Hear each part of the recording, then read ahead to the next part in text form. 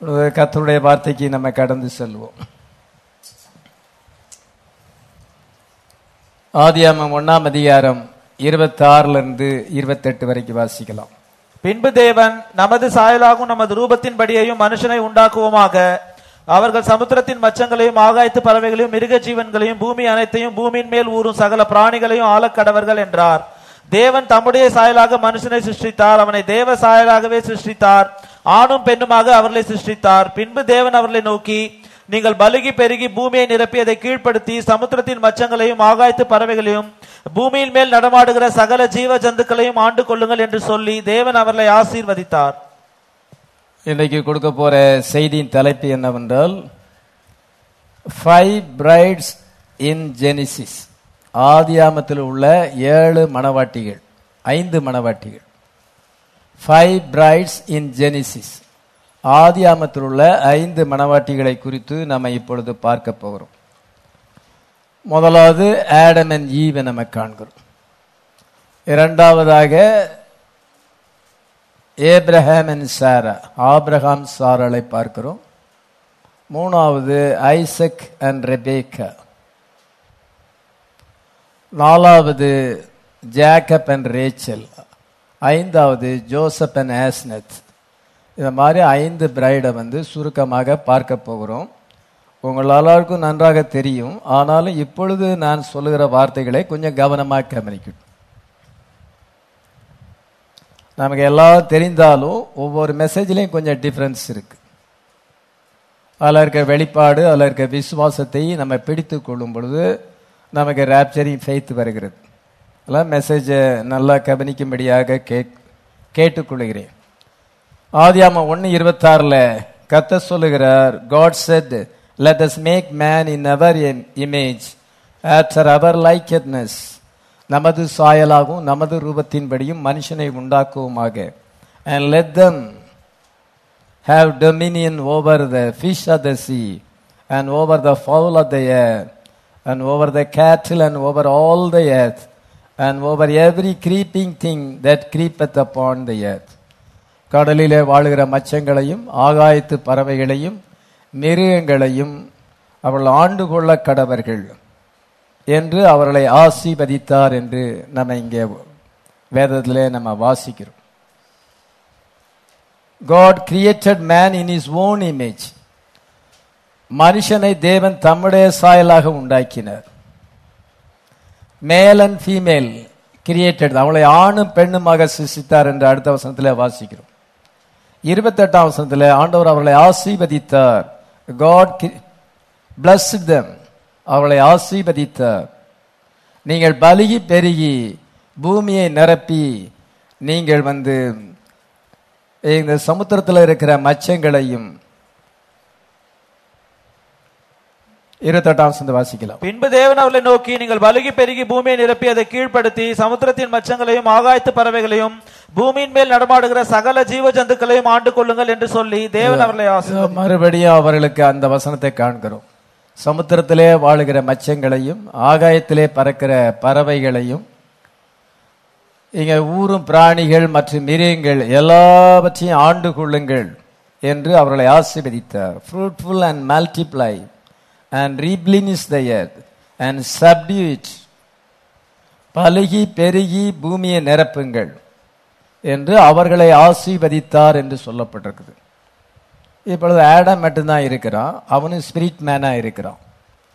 அவன் ஃபிளஷ் பாடியில இன்னும் வரல. 2ஆம் அதிகாரம் 7ஆம் வசனத்துல தான் அவனுக்கு ஒரு ஃபிளஷ் பாடியை கிரியேட் பண்ணுகிறார். 5 புலங்களை கொண்ட ஒரு சரீரத்தை உண்டாக்குகிறார். இப்பொழுது அவன் ஸ்பிரிட் மேனா இருக்கிறான் என்றால் அவன் தியோபனியா இருக்கிறான். ஆவிக்குரிய ஒரு சரீரத்திலே இருக்கிறான். அதனால் தமது சாயலாக என்றால் ஆவிக்குரிய ஒரு மனிதனாக 1ஆம் அதிகாரத்திலே உண்டாக்கினார். 2ஆம் அதிகாரத்திலே அவனுக்கு ஒரு ஃபிளஷ் பாடியை கொடுக்கிறார். பூமியோடு கான்டாக்ட் பண்ணுவதற்கு இந்த சரீரம் அவசியமாய் இருக்கிறது. 5 புலங்களை கொண்டதான ஒரு சரீரத்தை உண்டாக்கி பின்பு அந்த தியோபனி, அந்த ஆவிக்குரிய சரீரத்தை அங்கே அவனுக்குள்ளே பிளேஸ் பண்ணுகிறார். அவன் ஜீவாத்மாவானான் என்று எழுதப்பட்டிருக்கிறது. நீங்க கவனிக்க வேண்டிய காரியம் என்னவென்றால் அங்கே ப்ளூரல்ல சொல்லப்பட்டிருக்கிறது. அவளை ஆணும் பெண்ணுமாக உண்டாக்கி அவர்களை ஆசீர்வதித்தார். அவனை ஆசீர்வதித்தார்னு எழுதல. அவர்களை ஆசீர்வதித்தார் என்று சொல்லப்பட்டிருக்கு. சிங்குலர்ல இல்லாம புளூரல்ல அங்க எழுதப்பட்டிருக்கு. God said, let us make man in our image. மனிதனை தம்முடைய சாயலாக உருவாக்கணும். after our likeness and let them have dominion over. இதோ அவர்கள் ஆண்டு கொள்ள கடவர்கள். அவர்கள்னு எழுதியிருக்கு, புளூரல்ல எழுதியிருக்கு. அதனால அப்ப ஆதாம் மட்டும்தான் அங்க இருக்கிறா, இன்னும் ஏவாள் வரல. ஆனா கர்த்தர் என்ன சொல்லுகிறார் என்றால் அவங்கள அவர்கள் என்று சொல்லுகிறார். இன்னும் ஏவாளே வரல. 2ஆம் அதிகாரத்துல 21 இருந்து தான் அங்க ஏவாளை நம்ம பார்க்கிறோம். ஆனா 1ஆம் அதிகாரத்திலேயே அந்த அவர்கள் என்று சொல்லப்பட்டிருக்கிறது. அங்க ஏவாள் இருக்கிறாளா, அந்த மனுஷி அங்க இருக்கிறாளா, இன்னும் அவள் எக்ஸ்பிரஸ் ஆகல. The woman was in the man unexpressed. அந்த பெண் அவனுக்கு மனுஷனுக்குள்ள இருக்கிறாள், ஆனால் அவள் அன்எக்ஸ்பிரஸ், இன்னும் வெளிப்படவில்லை. ஒருவேளை சுமார் ஆதாம் 100 வருஷம் தனிமையா இருந்திருக்கலாம். மனுஷன் தனிமையா இருப்பது நல்லதல்ல. It is not good that man should be alone. தனிமையா இருப்பது நல்லதல்ல, மேரேஜ் பண்ண வேண்டும். அதே போல ஒரு பெண் தனிமையா இருப்பது நல்லதல்ல, அவள் மேரேஜ் பண்ண வேண்டும் என்றுதான் நம்ம எல்லாரும் எதிர்பார்க்கிறோம். ஆனால் சிலருடைய சூழ்நிலைகள் வேறு விதமா இருக்கலாம், நம்ம அதெல்லாம் ஒன்றும் சொல்ல முடியாது. இப்பொழுது ஆதாம் தனிமையா இருப்பது நல்லதல்ல என்று சொல்லி ஏவாளை உண்டாக்கினார் என்று 2ஆம் அதிகாரம் பின்பகுதியில நம்ம வாசிக்கிறோம். ஆனா இங்க 1ஆம் அதிகாரத்துல ஆண்டவர் அவர்கள் என்று சொல்லப்பட்டது. அவர்கள் சகலத்தையும் ஆண்டு கொள்ள கடவுள் என்று அவர்களை ஆசீர்வதித்தார். blessed them. ஆங்கிலத்தில் them என்று சொல்லும் பொழுது அது பலரை குறிக்கிறது. blessed them. அங்க ஏவாள் இருக்கிறாளா? இல்ல, ஏவாள் காட்சியில இல்ல. the woman was in the man. அந்த மனுஷனுக்குள் இருக்கிறாள், unexpressed, இன்னும் வெளிப்படவில்லை. அதே போல இன்னைக்கு நம்ம உலகத்துல நம்ம வருவதற்கு முன்னதாக நம்ம கிறிஸ்துக்குள்ள இருந்தோம். எத்தனை பேர் விசுவாசிக்கிறோம்? we are chosen in Christ. அவர்களை ஆண்டவர் ஆசீர்வதித்தார். God blessed them. நம்ம கிறிஸ்துவுக்குள் இருக்கும் பொழுதே we are blessed in Christ. கிறிஸ்துவுக்குள்ளாக நம்ம ஆசீர்வதிக்கப்பட்டிருக்கிறோம். கிறிஸ்துவுக்குள்ளாக நம்ம தெரிந்து கொள்ளப்பட்டோம், கிறிஸ்துவுக்குள்ளாக நம்ம ஆசீர்வதிக்கப்பட்டோம். இந்த பிரைடு ஏவாள் பிரைடுக்கு அடையாளமாக இருக்கிறார். நம்ம உலகத்துல இன்னும் வெளிப்படவில்லை, ஆனாலும் கிறிஸ்துவுக்குள் முள்ளாக உலக தோற்றத்துக்கு முன்னதாக நம்ம தெரிந்து கொள்ளப்பட்டோம். எபேசியர் 1:4. தமக்கு முன்பாக நாம் அன்பில் பரிசுத்தம் உள்ளவர்களும் குற்றம் இல்லாதவர்களுமா இருப்பதற்கு அவர் உலக தோற்றத்துக்கு முன்னே கிறிஸ்துவுக்குள் நம்மை தெரிந்து கொண்டபடி. ஏதோ கிறிஸ்துவுக்குள் உலக தோற்றத்துக்கு முன்னே நம்ம இன்னும் உலகத்துல பிறக்கல, உலகமே உண்டாகல, அது முன்னதாகவே கிறிஸ்துவுக்குள் நீங்க தெரிந்து கொள்ளப்பட்டீங்க. இப்பொழுது நீங்க எக்ஸ்பிரஸ் ஆயிருக்கிறீங்க. நீங்க ஏவாள் ஆதாமுக்குள் இருந்தாள், அதே போல நம்ம செகண்ட் ஆடம் ஜீசஸ்குள்ள இருந்தோம். இப்ப நம்ம எக்ஸ்பிரஸ் ஆகல, வெளிப்படவில்லை. இன்னைக்கு நீங்களும் நானும் வெளிப்பட்டிருக்கிறோம். ஹல்லேலூயா. நான் 1954 வருஷம் ஜனவரி மாசம் 5ஆம் தேதி நான் உலகத்துக்குள்ள வந்திருக்கிறேன். நமக்கு ஒரு டேட் ஆஃப் பர்த் இருக்கு. அந்த டேட் ஆஃப் பர்த்ல நம்ம உலகத்துக்குள்ள வரோம். தாயின் கர்ப்பத்தின் மூலமாக நம்ம வளர்ந்து பூமிக்குள்ளே நம்ம உலகத்தை நம்ம காண்கிறோம். ஆனா அதுக்கு முன்னால எங்க இருந்தோம்? கிறிஸ்துக்குள்ள இருந்தோம். ஹல்லேலூயா. அங்க ஈவ் இன்னும் எக்ஸ்பிரஸ் ஆகல, ஆனா கர்த்தர் அவர்களை ஆசீர்வதித்தார் என்று சொல்லப்பட்டிருக்கிறது. அவள் எங்கே இருந்தாள்? அவள் ஆதாமுக்குள் இருந்தாள். ஹல்லேலூயா. அப்போ அவளுடைய ஐடென்டிட்டி எங்க இருக்கிறது என்றால் கிறிஸ்து அங்க ஆதாமுக்குள் இருக்கிறது. The woman's identity is found in the man. அவளுடைய அடையாளம் எங்க இருக்குன்னா அவள் ஆதாமுக்குள்ள இருக்கிறாள். இன்னைக்கு நம்ம அடையாளம் என்ன? ஒரு காலத்துல நான் கிறிஸ்துக்குள்ள இருந்தேன், இப்பொழுது ஆண்டவர் என்னை உலகத்துல கொண்டு வந்திருக்கிறார். ஹல்லேலூயா. இந்த கடைசி காலத்துல என்னை கொண்டு வந்திருக்கிறார். முத்திரைகள் திறக்கப்பட்ட பின்பு என்னை இந்த உலகத்திலே கொண்டு வந்திருக்கிறார். நான் இங்கே அவ்விதமான ஒரு காலத்திலே வாழுகிறேன். நான் கிறிஸ்துக்குள் இருந்தேன், அப்பொழுதே நான் ஆசீர்வதிக்கப்பட்டேன். ஆமென். அவர்களை ஆண்டவர் ஆசீர்வதித்தார். நீங்கள் பலுகி பெருகி பூமியை நிரப்பி அதை ஆண்டு கொள்ளுங்கள் என்று ஆசீர்வதித்தார். இதை நம்ம கிறிஸ்துவுக்குள்ளாக நம்ம ஆசீர்வதிக்கப்பட்டிருக்கிறோம். எபேசர் 1:3 வாசிக்கலாம். நம்முடைய கர்த்தராகிய இயேசு கிறிஸ்துவின் பிதாவாகிய தேவனுக்கு ஸ்தோத்திரம். அவர் கிறிஸ்துவுக்குள் உன்னதங்களிலே ஆவிக்குரிய சகல ஆசீர்வாதனாலும் நம்ம கிறிஸ்துவுக்குள் நம்ம உன்னதங்களிலே ஆவிக்குரிய சகல விதமான ஆசீர்வாதத்தினாலும் நம்ம ஆசீர்வதிக்கப்பட்டிருக்கிறோம். ஹல்லேலூயா. we are blessed people. ஹல்லேலூயா. நம்ம சபிக்கப்பட்ட ஜனங்கள் அல்ல, நம்ம ஆசீர்வதிக்கப்பட்டவர்கள். ஹல்லேலூயா. காயின் சபிக்கப்பட்டான், ஆகாப் ஏசபேல் சபிக்கப்பட்டார்கள், யூதாஸ் காரியோத்து சபிக்கப்பட்டவன். ஆனா நம்ம ஆசீர்வதிக்கப்பட்டவர்கள். ஹல்லேலூயா. we are blessed people. நீங்க அப்படி விசுவாசித்தா உங்களுக்கு ஆசீர்வாதம் வரும். நீங்க பிரசங்கத்தை கேட்டுட்டு உம்முன்னு அப்படியே போயிட்டீங்கன்னா ஒரு காதல கேட்டு இன்னொரு காதல விட்டுருவாங்கன்னு சொல்லுவாங்க. தலைக்கு மேல போகுது பாரு. உங்களுக்கு அப்ளை பண்ண தெரியலன்னா ஆசீர்வாதம் வராது, உங்களுடைய லைஃப்ல சேஞ்சே வராது. பிரசங்கத்தை கேட்டாலும் சேஞ்சு வராது. நீங்க உங்களுடைய விசுவாச அறிக்கையை பண்ணும். உங்களுடைய அறிக்கைக்கு மேல நீங்க வாழ முடியாதுன்னு பெண்ண சொல்லி இருக்கிறார். You can't leave above your confession. நான் ஆசீர்வதிக்கப்பட்டவன் என்று நீங்க உங்க மனப்பான்மை இருக்கும் என்றால், உங்களுடைய வாயில அந்த அறிக்கை இருக்கும் என்றால், மனசுல அந்த விசுவாசம் இருக்குன்னா அது உங்களுக்கு ஆசீர்வாதத்தை கொண்டு வரும். நம்ம நிலைமை இப்படிதான், நம்ம இப்படிதான் இருக்கிறோம் அப்படின்னு நினைச்சீங்கன்னா நீங்க அந்த கன்ஃபெஷன் உங்களுக்கு நீங்க கன்ஃபெஷனுக்கு மேல வாழ முடியாது. உங்களுடைய கன்ஃபெஷன் படிதான் உங்க லைஃப் இருக்கும்.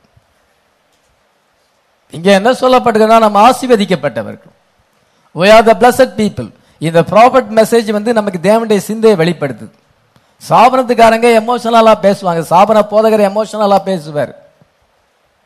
அதெல்லாம் காரியத்துக்கு ஆகாது. எமோஷன் பேப்பர்ல நீங்க தீ கொளுத்துனீங்கன்னா கொஞ்ச நேரம் எரியும், அணைஞ்சு போகும். அதே மாதிரி அந்த ஃபயர் எமோஷன் கொஞ்ச நேரத்தில் அது ஒன்றும் பிரயோஜனம் இல்லாம போகும். அவங்க பேசுற அந்நிய பாஷையும் அப்படிதான். அது பேப்பர்ல தீ கொளுத்துற மாதிரி, அது டக்குன்னு அது அணைஞ்சு போகும். அந்த நேரம் தான் அந்நிய பாஷை பேசுற நேரம் தான். அவங்களுடைய பாஸ்டருடைய பிரசங்கம் அந்த நேரத்தில் கொஞ்சம் எமோஷனலா இருக்குமே ஒழிய, நம்ம இந்த வெளிப்பாடு வாழ்நாள் முழுசும் செல்லுபடி ஆகும். உங்க வாழ்நாள் முழுசும் இது ஆசீர்வாதத்தை கொண்டு வரும். கர்த்தர் ஒரு தீர்க்கதரிசி மூலமா தான் அந்த வெளிப்பாட்டை கொடுத்திருக்கிறார். வேற ஒரு சாபன போதகர் மூலமா அந்த வெளிப்பாடு வராது. கர்த்தர் என்ன நம்ம அந்த ப்ராஃபட் என்ன சொல்லுகிறார்? You can't live above your confession. நீ உங்களுடைய அறிக்கைக்கு மேல, நம்ம நிலைமை இப்படிதான், நம்ம ஏழைதான், ஏழையாவே தான் கடைசி வரைக்கும் இருப்பீங்க. ஏன்னா உங்களுடைய கன்ஃபெஷன் அப்படி இருக்கு. ப்ராஃபட் நமக்கு சொல்லி இருக்கிறார், நம்ம ஆசீர்வதிக்கப்பட்டவர்கள். we are blessed people. hallelujah. fullness of word நமக்கு வந்திருக்கு. இது fullness of blessing கொண்டு வரும். எப்படி உங்க சிச்சுவேஷன் மாறுதுன்னு எனக்கு தெரியாது. அதான் நான் தேவனுடைய வார்த்தை என்ன சொல்லுகிறதுங்கிறது உங்களுக்கு சொல்லுகிறேன். வானத்தையும் பூமியும் உண்டாக்கின கர்த்தர், தம்முடைய வார்த்தையினாலே உண்டாக்கின கர்த்தர் நம்முடைய சூழ்நிலையை மாற்ற முடியாதா? அது அவருக்கு எவ்வளவு ஈஸியான காரியம். You just believe it. நீங்க விசுவாசித்தால் தேவனுடைய மகிமை காண முடியும். ஆமென். இது ஆதாமுக்குள் அவள் ஆசீர்வதிக்கப்பட்டாள். ஆதாம் தான் அவளுக்கு ஐடென்டிட்டியா இருக்கிறான். ஆதாமுக்குள்ள இருந்தால் இதை சொன்னால் அவருடைய ஐடென்டிட்டி ஆடமா இருக்கு. நமக்கு இந்த ஐடென்டிட்டி இன்னைக்கு கிரைஸ்ட். அல்லேலூயா. நம்முடைய அடையாளம் கிறிஸ்து. அவள் கிறிஸ்துக்குள் அவள் ஆடாமுக்குள் இருந்தால் she was chosen in him, she was blessed in him. ஆமென். நம்ம we were chosen in Christ before the foundation of the world. We are blessed with the spiritual blessing in heavenly places. ஆவிக்குரிய சகல விதமான ஆசீர்வாதங்களினாலும் அவர் நம்மை ஆசீர்வதித்திருக்கிறார். ஆமென். அதெல்லாம் மணவாட்டிக்கு அடையாளமாக ஏவாள் இருக்கிறாள். நீங்க கரெக்டா அங்க மேட்ச் ஆகிறீங்க, ஏவாளோடு மேட்ச் ஆகிறீங்க. நீங்க ஒரு மேட்சிங் பீஸா இருக்கிறீங்க. நீங்கள் பிரைட் என்பதை அதனால நிரூபிக்க முடியும். ஆதியாகமம் 5:1-2 வாசிக்கலாம். ஆதாமின் வம்ச வரலாறு. தேவன் மனுஷனை சிருஷ்டித்த நாளிலே அவனை தேவ சாயலாக உண்டாக்கினார். அவர்களை ஆணும் பெண்ணுமாக சிருஷ்டித்து அவர்களை ஆசீர்வதித்து அவர்களை சிருஷ்டித்த நாளிலே அவர்களுக்கு மனுஷர் என்று பெயரிட்டார். சார், இங்க என்ன எழுதப்பட்டிருக்கிறது என்றால், ஆண்டவர் ஆதாம் ஏவாளை உண்டாக்கும் பொழுது அவர்களுக்கு மனுஷன் என்று பெயரிட்டார் என்று சொல்லப்பட்டிருக்கு. அவளுக்கு மனுஷர் என்று பெயரிட்டாள் என்று சொல்லப்படுகிற 2 பேருக்கும் ஒரே பெயர் தான். ஆதாம் இங்க இங்கிலீஷ் பைபிளை நம்ம வாசிக்கும் பொழுது male and female created he them, அவர்களை ஆணும் பெண்ணுமாக உருவாக்கினார். and blessed them and called their name Adam. சில நேரத்தில் இங்கிலீஷ் பைபிளை கம்பேர் பண்ணி பார்க்க வேண்டியதாக இருக்கு. இங்க தமிழ் பைபிள்ல அவளுக்கு மனுஷர் என்று பெயரிட்டார்னு சொல்லப்பட்டிருக்கிறது. ஆனா ஆங்கில பைபிள்ல அங்க என்ன எழுதியிருக்கிறது என்றால் and called their name Adam. அவங்க 2 பேருக்கும் ஒரே பெயர் தான், ஆடம் தான். ஏவாளுங்க பெயர் அப்பொழுது கிடையாது. அவங்க 2 பேருக்கும் பெயர் ஆடம் தான். அதே போல இயேசு நம்முடைய கடவுள் யாரு? கிரைஸ்ட். சாபனத்துக்காரனுக்கு கடவுள் யாரு? பிதா குமாரன் பரிசுத்தாவி என்ற ஒரு தியாலஜி, ஒரு கிரீட் அண்ட் டாக்மா. அவங்க ஒரு புது கடவுளை வழிபடுகிறார்கள். ஒரு குழப்பமான கடவுள். அவங்களுக்கு இயேசு கிறிஸ்து கடவுள் கிடையாது. அவங்களுக்கு பிதா குமாரன் பரிசுத்தாவி என்ற கோட்பாடு, ஒரு தியாலஜிக்கல் காட் அவங்க பிலீவ் பண்றாங்க. நம்ம தியாலஜிக்கல் காடை பிலீவ் பண்ணல. we believe the person of Jesus Christ. hallelujah. அல்லாஹ் நம்முடைய பிரைட் குரூம் கிரைஸ்ட். நம்ம பேர் என்னது? அவர் கிரைஸ்ட், நம்ம மிஸ்ஸஸ் கிரைஸ்டா இருக்கிறோம். நம்ம பேரும் கிரைஸ்ட் தான். அப்படிதான் ஆண்டவர் இதை ஆடாம உருவாக்கி அந்த மனைவியும் உருவாக்கின பிறகு ஆடம் என்று அவர்களுக்கு பெயரிட்டார். 2 பேருக்கும் ஒரே பெயர் தான். அதனால இப்பொழுது நம்ம எப்படி சொல்லணும்? உங்க கடவுள் யாரு? கிறிஸ்து, இயேசு கிறிஸ்து. நீங்க யாரு? I am Christian. அவர் கிரைஸ்ட், நம்ம கிறிஸ்டியன். இப்படிதான் சொல்லப்படணும். ஆனா இங்க கேட்டாச்சுன்னா என்ன சொல்றாங்க? நாங்க ஆர்சிங்கிறாங்க, நாங்க சிஎஸ்ஐங்கிறாங்க, நாங்க பெந்தகோஸ், நாங்க ஏஜி சர்ச்சி. பெண்ணா சொல்லுகிறார், அதெல்லாம் தூசணமான நாமங்கள் சொல்றார். பிளாஸ்மியஸ் நேம்ஸ், தூசணமான நாமங்கள். அதனால ஒவ்வொருத்தரும் தூசணமான நாமங்களினாலே அழைக்கப்படுகிறாங்க. சிலர் புது டாக்டரின்லாம் கொண்டு வராங்க. நியூ ஜெருசலேம்னு ஒரு டாக்டரின் இருக்கு. அந்த பாஸ்டர் பாவத்தை மன்னிப்பாராம். அந்த பாஸ்டர்ட்ட போய் பாவத்தை அறிக்கை செய்யணுமா. கத்தோலிக்காரங்க செய்யறத அவங்க செய்யறாங்க. பாவங்களை மன்னிப்பதுக்கு இயேசு கிறிஸ்துவே இல்லாமல் வேற ஒருத்தரும் பாவத்தை மன்னிக்க முடியாது. ஏன்னா அவர் தான் மீட்பை சம்பாதித்தார். அவர் தான் மன்னிக்க முடியுமே ஒழிய ஒரு பாஸ்டர் பாவத்தை மன்னிக்க முடியாது. பாஸ்டருக்கு விரோதமா தப்பு செஞ்சா பாஸ்டர்ட்ட போய் மன்னிப்பு கேட்டா அவர் மன்னிக்கலாம். அவருக்கு விரோதமா தனிப்பட்ட பிராரமா ஏதாவது செய்தார். ஆனா வாழ்க்கையில அவங்க பண்ற மிஸ்டேக் எல்லாம் போய் அறிக்கை செய்யும் சொல்லும் பொழுது அது கத்தோலிக்க மார்க்கம். கத்தோலிக்க மார்க்கம் என்ன சொல்லப்பட்டிருக்குது? அது ஹேர்லட் என்று சொல்லப்பட்டிருக்குது. அது வேசி மார்க்கமாக இருக்கிறது. மனுஷனுடைய உபதேசங்களை போதித்து தேவனுடைய வார்த்தையை அவமாக்குவது. அப்படி செய்கிறவர்கள் தண்டனைக்கு தப்பிக்க முடியாது. ஒருவன் இந்த தீர்க்கதரிசன வசனங்களோட எதையாவது கூட்டினால் இந்த புஸ்தகத்தில் எழுதப்பட்ட வாதைகள் அவன் மேல வரும்னு இயேசு சொல்லி இருக்கிறார். வெளிப்படுத்தல 22:18 வாசிக்கிறோம். அதனால சொந்த உபதேசங்களை கூட்டும் பொழுது, இந்த சாபனங்கள் ஒவ்வொன்றும் தங்களுடைய சொந்த உபதேசங்களை கூட்டும் பொழுது அவங்க மேல வாதைகள் வரும் அப்படி என்று சொல்லப்பட்டிருக்கிறது. தண்டனைக்கு தப்பிக்க முடியாது. தேவனுடைய வார்த்தையை மிஸ்இன்டர்பிரட் பண்ணக்கூடாது, மிஸ்லொகேட் பண்ணக்கூடாது, அதோடு கூட எதையும் ஆட் பண்ணக்கூடாது, அதோடு கூட எதையும் குறைக்க கூடாது. தேவனுடைய வார்த்தையை தேவனுடைய சிந்தையோடு பேச வேண்டும். இதுதான் பாஸ்டர் ஆகிறதுல கவனிக்க வேண்டிய காரியம். பாஸ்டர் தப்பான அர்த்தத்தை கொடுக்க கூடாது, கரெக்டா போதிக்கணும். அதுதான் தேவனால் அழைக்கப்பட்ட ஒரு போதகர் என்று சொல்ல முடியும். இப்பொழுது என்ன நம்ம வாசிக்கிறோம் என்றால் 2 பேருக்கும் ஒரே பெயர் தான், ஆடம். அதுபோல இன்னைக்கு சிஎஸ் பெந்தகோஸ் நாங்க அது இதுன்னு 900க்கு மேல ஸ்தாபனம் இருக்கு. அப்படி நம்ம அழைக்கப்படக்கூடாது.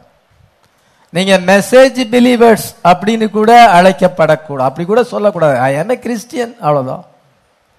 இல்ல நீங்க அதுல எதுன்னு கேட்பாங்க ஜனங்கள். இந்துக்காரங்க கூட தொலைச்சி கேட்பாங்க, நீங்க மாதாவா அப்படிம்பாங்க. பொதுவா மாதாவான்னு தான் கேட்பாங்க.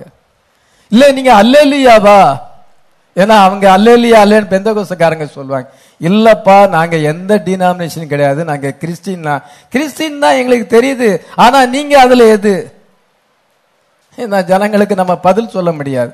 நம்ம பேரு அவர் கிரைஸ்ட், நம்ம கிறிஸ்டியன், அதுதான் பேரு நமக்கு. அதனால நம்ம மிஸ்ஸஸ் கிரைஸ்ட், இதான் நம்ம அவருடைய மனவாட்டியார் எவ்வளவு சொன்னாலும் புரியாது, அதுக்காக நம்ம என் டைம் மெசேஜ்ல இருக்கிறோம், நாங்க ப்ராப்பர்ட் மெசேஜ் பிலீவ் பண்றோம் இப்படின்னு சொன்ன பிறகு கொஞ்சம் விலகி போவாங்க.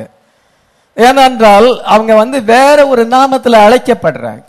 சாபன பெயர்களினாலே இன்னைக்கு கிறிஸ்துவர்கள் அழைக்கப்படும். மெத்தடிஸ்ட், பேப்டிஸ்ட், நாங்க பெண்டேகாஸ்ட்னு அழைக்கப்படும் பொழுது ஏவாளுக்கு எப்பொழுது ஈவ் என்ற பெயர் வந்தது என்றால் சர்ப்பத்தினால் வஞ்சிக்கப்பட்ட பின்புதான் அவளுக்கு அந்த பெயர் வந்தது. சர்ப்பத்தினால் வஞ்சிக்கப்படுவதற்கு முன்னதாக அவள் ஆடம் என்று தான் அழைக்கப்பட்டாள். மிஸ்ஸஸ் ஆடம் அப்படிதான் அழைக்கப்பட்டார். ரெண்டு பேருக்கும் ஒரே பெயர் தான். அவள் சர்ப்பத்தினாலே வஞ்சிக்கப்பட்ட பின்பு, சர்ப்பத்தினாலே மோசம் போன பின்பு, சர்ப்பத்தினாலே அவள் தீட்டுப்பட்ட பின்பு, அதுக்கு பிறகுதான் அவளுக்கு பெயர் ஈவ் என்று பெயர். ஆதியாகமம் 3:20. ஆதாம் தன் மனைவிக்கு ஏவாள் என்று பெயரிட்டான், ஏனெனில் அவள் ஜீவனோருக்கெல்லாம் தாயானவள். ஆதாம் தன் மனைவிக்கு ஏவாள் என்று பெயரிட்டான். He called her name Eve. Eve என்றால் என்ன அர்த்தம் என்றால் அவள் ஜீவனுள்ளோர் எல்லாருக்கும் தாயா இருக்கிறார். Mother of all. உலகத்தில் இருக்கிற எல்லாருக்கும் மதர் அது மாதா கிடையாது. இன்னைக்கு மாதா தான் எங்களுக்கு தெய்வம், மாதா தான் தாய் அப்படிம்பாங்க ரோமன் கத்தோலிக்க மார்க்கம். கடந்த நாட்களில் சில வீடியோ பார்க்கும் பொழுது அவங்க ரொம்ப ரிச்சா இருக்கிறாங்க. ரோமன் கத்தோலிக்க மார்க்கம் ரொம்ப ரிச்சா இருக்கு. ஏகப்பட்டவர்கள் அங்க இருக்கிற சடங்காச்சாரங்கள்லாம் ஏராளம் இருக்கு. அவங்க ட்ரெஸ் எல்லாம் பயங்கரமா இருக்கும். ஒவ்வொரு விதமான ட்ரெஸ் அவங்க அணிகிறாங்க. அந்த ஊழியத்துக்கு ஒப்பு கொடுத்தவங்க ரெவரண்டு, அந்த சன்னியா, அந்த நன்ஸ் எல்லாமே ரொம்ப அந்த மார்க்கம் பயங்கரமான மார்க்கமாக இருக்கிறது என்று நான் எனக்கு தெரிஞ்சது. அவங்க தான் மாதா மாதாமாங்க. மாதான்னா மதர்னு அர்த்தம். இங்க ஏவாள் ஜீவனுள்ளோர் எல்லாருக்கும் அவள் தாய் என்று இங்க சொல்லப்பட்டிருக்கிறது. உலகத்தில் இருக்கிற எல்லாருக்கும் தாய் ஏவாள் தான், மரியாள் கிடையாது. ஏவாள் என்று சொல்லப்பட்டிருக்கிறது. ஆனால் ஆதாம் எல்லாருக்கும் தகப்பன் கிடையாது. ஏவாள் எல்லாருக்கும் தாய். காயினுக்கும் அவள் தான் தாய், இத சேத்துக்கும் அவள் தான் தாய். ரெண்டு சந்ததி, மனுஷகுமாரர்கள் குமார்த்திகள், தேவகுமாரர் குமார்த்திகள், எல்லாருக்கும் நமக்கும் தாய் ஏவாள் தான். ஒரு பாவி, ஒரு அவிசுவாசி, அவனுக்கும் தாய் ஏவாள் தான். ஆனா ஆடம் எல்லாருக்கும் தகப்பன் கிடையாது. இவள் சர்ப்பத்தின் வித்துக்களுக்கும் தாய் ஏவாள் தான். இத தேவனுடைய வித்துக்களுக்கும் தாய் ஏவாள் தான். ஆனா ஆடம் எல்லாருக்கும் தகப்பன் கிடையாது. ஹல்லேலூயா. காயினுக்கு ஆதாம் தகப்பன் அல்ல. அல்லாஹ் வஞ்சிக்கப்பட்ட பின்புதான் அவளுக்கு ஏவாள் என்று பெயரிடுகிறான். அதே போல திருத்துவம் கிபி 325 திருத்துவம் வந்தது. கத்தோலிக்க மார்க்கம் வந்தது. தேவனுடைய வார்த்தையோடு கூட அவங்க ஒரு பிரமாணத்தை கொண்டு இது பண்ணாங்க. யார் மற்றவங்க ஏன் நம்மகிட்ட கலக்க மாட்டேங்கிறாங்க? ஆட்டோமேட்டிக்கா அவங்க நம்மளை விட்டு விலகிடுவாங்க. ஏனென்றால் அவங்க திருத்துவத்தை பிலீவ் பண்றாங்க, நம்ம ஒன் காட பிலீவ் பண்றோம். சாட்டன் எங்க ஹோல்டு வைத்திருக்கிறான்னா அந்த திருத்துவத்துல தான் வச்சிருக்கிறான். அவன் ஜனங்களை நிசாயாவுக்கு கொண்டு செல்லுகிறான். அதனால அவங்க எல்லாம் திருத்துவத்துல புராட்டஸ்டன்ட்காரங்களும் பெந்தகோஸ்காரங்களும் ஐக்கியப்படுவாங்க. இப்ப புராட்டஸ்டன்ட் பெந்தகோஸ் எல்லாம் ஒன்னா ஆயிடுச்சு. அவங்க கத்தோலிக்க மார்க்கத்தோடு கூட எல்லாரும் சேர்ந்து ஐக்கியப்படுவாங்க. நம்மளை மட்டும் அவங்க செப்பரேட் பண்ணுவாங்க. ஏன்னா நம்ம ஒன் காட பிலீவ் பண்றோம், அவங்க திருத்துவத்தை. சாட்டன் என்ன திருத்துவ பிரமாணம் வந்த பின்புதான் கத்தோலிக்க மார்க்கம் முதலாவது ஸ்தாபனமாய் மாறினது. பின்பு அதுல இருந்து பிரிஞ்சு 900 ஸ்தாபனங்கள் வந்துவிட்டது. அதனால அவங்களுக்கு அவளுக்கு ஏவாள் என்ற பெயர். ஜீவனுள்ள எல்லாருக்கும் தாய். ஆனா ஆடம் எல்லாருக்கும் தகப்பன் கிடையாது. நமக்கு ஆடம் தகப்பனா இருக்கிறோம். ஹல்லேலூயா. நம்ம சர்ப்பத்தின் வித்துக்கள் அல்ல, நம்ம ஆடம் ஜெனரேஷன். ஹல்லேலூயா. கிறிஸ்து மூலமாக நம்ம ஆடம் ஜெனரேஷனுக்கு வருகிறோம். ஆதாமின் பிள்ளைகளாய் இருக்கிறோம். ஆதாமின் பிள்ளைகளை மீட்கத்தான் கர்த்தராகிய இயேசு கிறிஸ்து ரத்தத்தை சிந்தினார். ஹல்லேலூயா. அவருக்கு இயேசு என்று பெயரிடுவார்களாக. ஏனென்றால் அவர் தமது ஜனங்களின் பாவங்களை நீக்கி அவர்களை ரட்சிப்பார். இந்த சர்ப்பத்தின் வித்துக்களுக்காக அங்க ரட்சிப்பு அவங்களுக்கு கிடையாது, நமக்கு தான் ரட்சிப்பு உண்டு. ஹல்லேலூயா. எல்லாருக்காகவும் மரணத்தை ருசி பார்த்தாலும் இது ரட்சிப்பை பெறுகிறது நீங்க தான், நீங்களும் நானும் தான். தமது ஜனங்களின் பாவம். தமது ஜனங்கள்னா அந்த ஆடம் ஜெனரேஷன். சர்ப்பத்தின் வித்துக்கள் அல்ல. ஏவாள் எல்லாருக்கும் தாயாக மாறினாள். அதனால கர்த்தர் என்ன செய்ய வேண்டியிருந்தது? அவங்களுடைய பாவத்தை மன்னிப்பதற்காக ஒரு ஆட்டுக்குட்டியை பலி செலுத்த வேண்டியதாக இருந்தது. அதான் 21ஆம் வசனத்துல நம்ம வாசிக்கிறோம். இப்பொழுது நம்ம கர்த்தராகிய இயேசு கிறிஸ்துவின் நாமத்திலே நம்ம அழைக்கப்படுகிறோம். தகப்பனுடைய நாம பிள்ளைக்கு தரிப்பிக்கப்படுவது போல நமக்கு இன்னைக்கு தரிப்பிக்கப்பட்டிருக்கிறது. இயேசு கிறிஸ்துவின் நாமத்திலே ஞானஸ்நானம் எடுக்கும் பொழுதுதான் அவருடைய நாமம் நமக்கு தரிப்பிக்கப்படுகிறது. பிதா குமாரன் பசுத்தாவின் நாமத்திலே ஞானஸ்நானம் எடுக்கும் பொழுது அந்த நாமம் நமக்கு தரிப்பிக்கப்படுவதில்லை. அவருடைய பிள்ளைகளாக நம்ம இருக்கிறோம். நம்ம ஆடம் ஜெனரேஷன். இதோ நம்முடைய பேர் கிறிஸ்டியன்ஸ் தான் சொல்லப்படணுமே ஒழிய வேற விதத்துல நம்ம அழைக்கப்படக்கூடாது.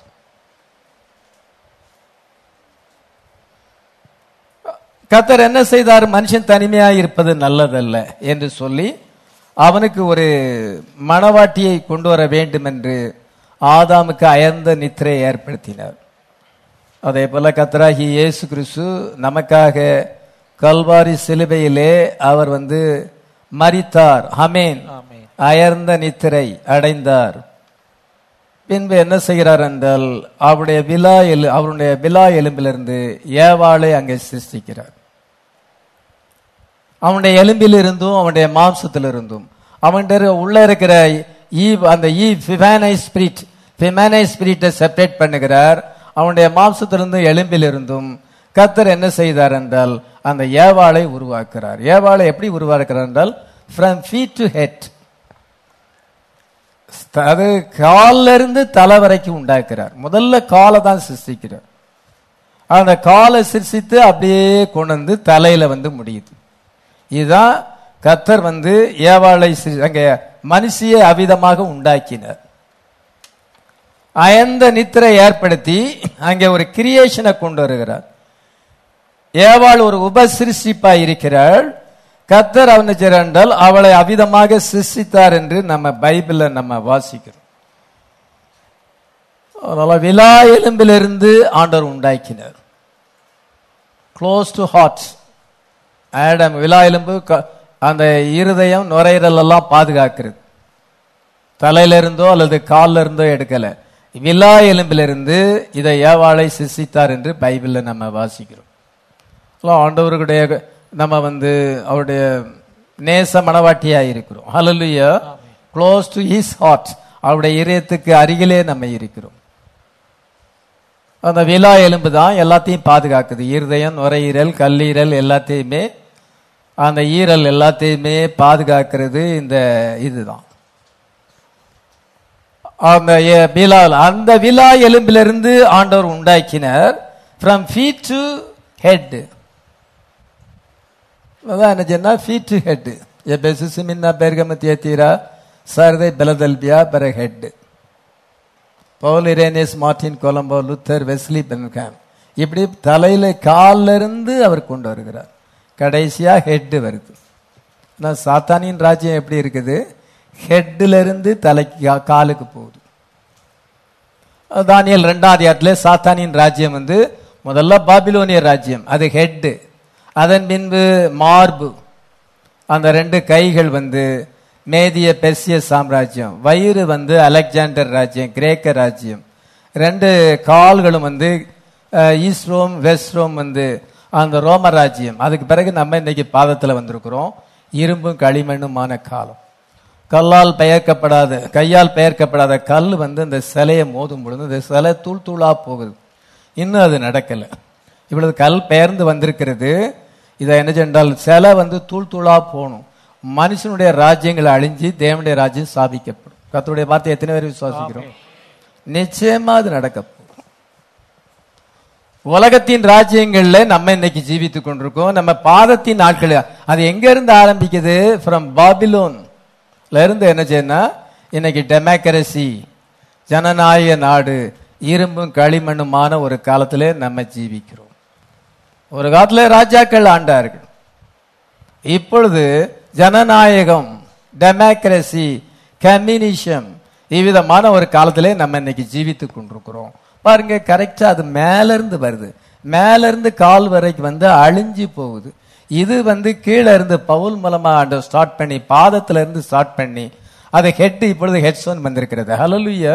நம்ம காணக்கூடாத இணைப்பில் இருக்கிறோம், இன்விசிபிள் யூனியன்ல இருக்கிறோம். ராப்சர்ல நம்ம டைரக்டா இணைக்கப்படுவோம். ஹல்லேலூயா. இது குளோரிக்கு போய் விடுது, இது அழியாது. எப்படி பாத்தீங்களா ஆண்டவர் எவ்வளவு அழகா பைபிளை வச்சிருக்கிறார். எல்லாம் ஃபேக்ட். இன்னைக்கு கடைசி கால செய்தி நமக்கு வெளிப்பாட்டை கொண்டு வருது. ஜனங்கள் அவங்க பேச்சு இவங்க பேச்சு கேட்டுக்கிட்டு அலையிறாங்க. ஒன்னும் ஒரு வெளிப்பாடு இருக்காது, ஒரு பிரயோஜனம் கிடையாது. ஆனா நம்முடைய மெசேஜ்ல ஃபுல்லா ரெவலேஷன். எந்த பிரசங்கத்தை கேட்டாலும் வெளிப்பாடு இருக்கிறது. இது நமக்கு ராப்சரிங் ஃபெய்த்தை கொண்டு வருது. ஹல்லேலூயா. இது கரெக்டா பைபிளோட மேட்ச் ஆகுது. எந்த பெந்தகோஸ்த பாஸ்டர் மெசேஜும் ஃபுல்லா மேட்ச் ஆகாது. ஒரு அரைகுறையா அவங்க மேட்ச் பண்ண முடியும். அவங்க ஃபுல் பிக்சரை கொண்டு வர முடியாது. நம்ம இங்க ஃபுல் பிக்சரை கொண்டு ஃப்ரம் ஃபீட் டு ஹெட். எவ்வளவு ஆண்டவர் அப்படிதான் சிருஷ்டித்திருக்கிறார். From feet to head. இப்பொழுது அவளை சிருஷ்டித்து அங்க கொண்டு வரும் பொழுது என்ன நடக்கிறது? மேரேஜ் நடக்கிறது, மேரேஜ் யூனியன் நடக்கிறது. அதே போலதான் ஆண்டவர் நம்ம கீழே இருந்து சிருஷ்டித்து இன்னைக்கு நம்ம ஃபுல் பிக்சர்ல இருக்கோம். Stature of perfect man. இப்பொழுது மணவாட்டி காட்சியிலே வந்திருக்கிறாள். ஹல்லேலூயா. ஆண்டவர் இப்படி சிருஷ்டித்து இன்னைக்கு கடைசியில ஹெட் வந்திருக்கிறது. அப்பொழுது நம்ம ஃபுல் பிக்சரா இருக்கும் பொழுது பெர்ஃபெக்ட் ஸ்டாச்சர் ஆஃப் பெர்ஃபெக்ட் ஆக நம்ம இருக்கும் பொழுது கர்த்தர் அங்க ஆதாம்கிட்ட கொண்டு வரும் பொழுது ரெண்டு பேரும் மாஸ்டர் பீஸா இருக்கிறாங்க. அதே போல ஒரு நாள்ல நம்ம கிறிஸ்துவுக்கு முன்பாக நிறுத்தப்படுவோம். ஹல்லேலூயா. இவள் என் எலும்பில் எலும்பும் என் மாம்சத்தில் மாம்சமும் என் ஆவியில் ஆவியும் என் வார்த்தையில் வார்த்தையுமாக இருக்கிறாள் என்று இயேசு கிறிஸ்து நம்மை பார்த்து சொல்லுவார். ஹல்லேலூயா. Perfect pictures. அதனால நம்ம கொண்டு ஒரு நாளில கரைதரை இல்லாத ஒரு மணவாட்டியை கிறிஸ்து தமக்கு முன்பாக நிறுத்திக் கொள்வதற்காகத்தான் அவர் கல்வாரி சிலுவையிலே தன்னை ஒப்பு கொடுத்தார். ஒரு மணவாட்டியை பெறத்தக்கதாக தான் செய்தார். இப்பொழுது இந்த மணவாட்டி அவருக்கு முன்பாக நிறுத்தப்பட வேண்டும். அதுதான் ராப்சர். ஹல்லேலூயா. எவ்வளவு அழகாக பைபிள்ல எழுதியிருக்கிறது. நமக்கு எவ்வளவு பெர்ஃபெக்ட் ஒரு பிக்சரை நம்ம காண்கிறோம். ஏவாள் எப்படி மணவாட்டிக்கு அடையாளமா இருக்கிறாள் என்று சொல்லப்பட்டிருக்கிறது. ஆமென். இந்த ஏவாள் அவள் என்ன செய்தாள் என்றால் ஒரு பெர்ஃபெக்டா தான் இருந்தா. அவ கரைதரை இல்லாத ஒரு மணவாட்டியா தான் இருந்தாள். சர்ப்பமானது ஏவாளை வஞ்சித்தது என்று நம்ம அறிந்திருக்கோம். மேரேஜ் அவங்க எல்லாத்தையும் ஆண்டு கொண்டார்கள். ஆதாமோடு கூட அவள் எல்லாவற்றையும் சுதந்திரித்துக் கொண்டாள்.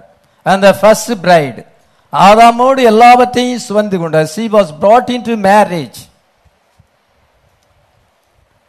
அதனால இன்னைக்கு நம்ம அந்த மேரேஜ் டைம்ல வந்திருக்கோம். ஏவாள் போல நம்ம மேரேஜ் டைம்ல ஆண்டவர் மணவாட்டியை சிருஷ்டித்து இன்னைக்கு மேரேஜ் வந்திருக்குது. 7 சபை காலங்களுக்கு பின்புதான் மேரேஜ் வருது.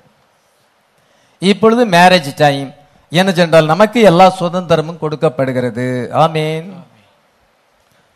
The great secret in God's mind is put in the heart of the bride.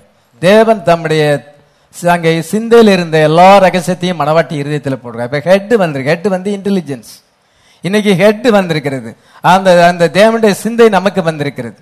அதனால தேவன் தம்முடைய இதயத்திலே வைத்திருந்த எல்லா ரகசியத்தையும் இன்னைக்கு நம்முடைய ஹார்ட்ல பிளேஸ் பண்ணி இருக்கிறார். ஹல்லேலூயா. நீங்க எவ்வளவு விசேஷித்தவர்களா இருக்கேன்னு பாருங்க. பெர்கேமியன் சர்ச் ஏஜ்ல பிரதர் பெனா விதமாய் சொல்கிறார். The bride has the mind of Christ. She knows what he wants done with the word. Now the same harmony between the father and son exists between bridegroom and the bride. Thus saith the Lord. என்று இங்கே brother பெனா சொல்லுகிறார். அதனால அவள் என்ன செய்தால் இப்பொழுது marriage யூனியன்ல வந்திருக்கிறாள். கரைதிரை இல்லாத ஒரு பரிசுத்தமான மணவாட்டியா இருக்கிறாள். எல்லாத்தையும் ஆண்டு கொள்ளுங்கள். ஹல்லேலூயா. ஆண்டவர் அவங்களை எப்படி ஆசீர்வதித்தார்? எல்லாவற்றையும் ஆண்டு கொள்ளுங்கள். சில ஒவ்வொரு நாட்டுக்கும் ஒரு மிருகங்கள் இருக்குன்னு சொன்னேன். கங்காரு ஆஸ்திரேலியாவினுடைய தேசிய விலங்காக இருக்கிறது. கரடி ரஷ்யாவினுடைய தேசிய விலங்காக இருக்கிறது. அங்க பைபிள் என்ன மேதிய பெர்சிய சாம்ராஜ்யத்தை ஆட்டு கடாவுக்கு ஒப்பிடப்பட்டிருக்கிறது.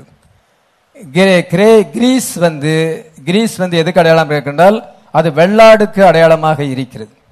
லயன் வந்து பாபிலோனுக்கு அடையாளமாக இருக்கிறது. அதனால எல்லாத்தையும் நீங்க ஆண்டு கொள்ளுங்கள், மிருகங்கள் எல்லாத்தையும் ஆண்டு கொள்ளுங்கள் என்றால் ஒவ்வொரு நாட்டுக்கும் ஒரு பறவை ஒரு விலங்கு எல்லாமே இருக்குது. அதனால என்ன அவன் எல்லாத்தையும் ஆண்டு கொண்டான் என்றால் முழு உலகத்தையும் அவன் ஆண்டு கொண்டான். இங்க ஏவாள் வந்து ஜாயிண்ட் ஹேரா இருக்கிறாள், அவளோடு கூட ஜாயிண்ட் ஹேர் சுவிகார புத்திரத்தை அடைகிறாள். சுவிகார புத்திரம் அவளோடு ஆதாமோடு சேர்ந்து அவளும் எல்லாத்தையும் சுதந்திரித்துக் கொள்ளுகிறாள். ஹல்லேலூயா. ஒரு நாளில நாம் இந்த உலகத்தை ஆளுகை செய்வோம். ஹல்லேலூயா. இயேசுவோடு கூட 1000 வருஷம் ஆளுகை செய்வோம். ஏடேன் மறுபடி நமக்கு வரும் என்று அறிந்திருக்கிறோம். ஆமென். மேரேஜ் யூனியன்ல வராதபடி நமக்கு அந்த சுதந்திரம், அந்த இன்ஹெரிட்டன்ஸ், அந்த ஆளுகை நமக்கு கிடைக்காது. நமக்கு ஆண்டவர் அவ்வளவு விசேஷித்த ஆசீர்வாதத்தை வைத்திருக்கிறார். ஆமென். இப்பொழுது ஏவாள் வஞ்சிக்கப்படுகிறாள். சர்ப்பத்தினாலே 3ஆம் அதிகாரத்திலே அவள் வஞ்சிக்கப்படுகிறதை நம்ம காண்கிறோம். சர்ப்பத்தினாலே அவள் வஞ்சிக்கப்படும் பொழுது அவள் தங்களை நிர்வாணிகள் என்று அறிந்தார்கள் என்று பைபிள்ல நம்ம வாசிக்கிறோம். நிர்வாணிகள் என்று அறிந்த பின்பு அத்தி இலையினாலே அவங்க வந்து தங்களுக்கென்று ஒரு வஸ்திரத்தை அவர்கள் செய்து கொள்கிறார்கள். அத்தி இலையினாலே 2 பேரும் தங்களுக்கு ஒரு வஸ்திரத்தை தரித்துக் கொள்கிறார்கள். அதான் அத்தி இலை. 3ஆம் அதிகாரம் 7ஆம் வசனம். ஆதியாகமம் 3:7. அவர்கள் இருவருடைய கண்களும் திறக்கப்பட்டது, அவர்கள் தாங்கள் நிர்வாணிகள் என்று அறிந்து அத்தி இலைகளை தைத்து தங்களுக்கு அரை கட்சிகளை உண்டு பண்ணினார்கள். இதோ நிர்வாணிகள் என்று அறிந்து அவர்கள் வந்து புதருக்குள்ளே ஒளிந்து கொண்டார்கள். அப்பொழுது ஆடாமே ஆடாமே நீ எங்கே இருக்கிறாய், Adam Adam where art thou என்று கேட்கும் பொழுது நான் வந்து நிர்வாணியாய் இருக்கிறேன் என்று ஒளிந்து கொண்டிருக்கிறேன். நீ நிர்வாணி என்று சொன்னது யார்? நீ அந்த விலக்கப்பட்ட கனியை நீ புசித்தாயோ? இதை அந்த மனைவி எனக்கு அதை கொடுத்தாள் என்று சொல்லுவான். மனைவிட்ட கேட்டா, ஏவாள்கிட்ட கேட்டா, சர்ப்பமானது என்னை வஞ்சித்து.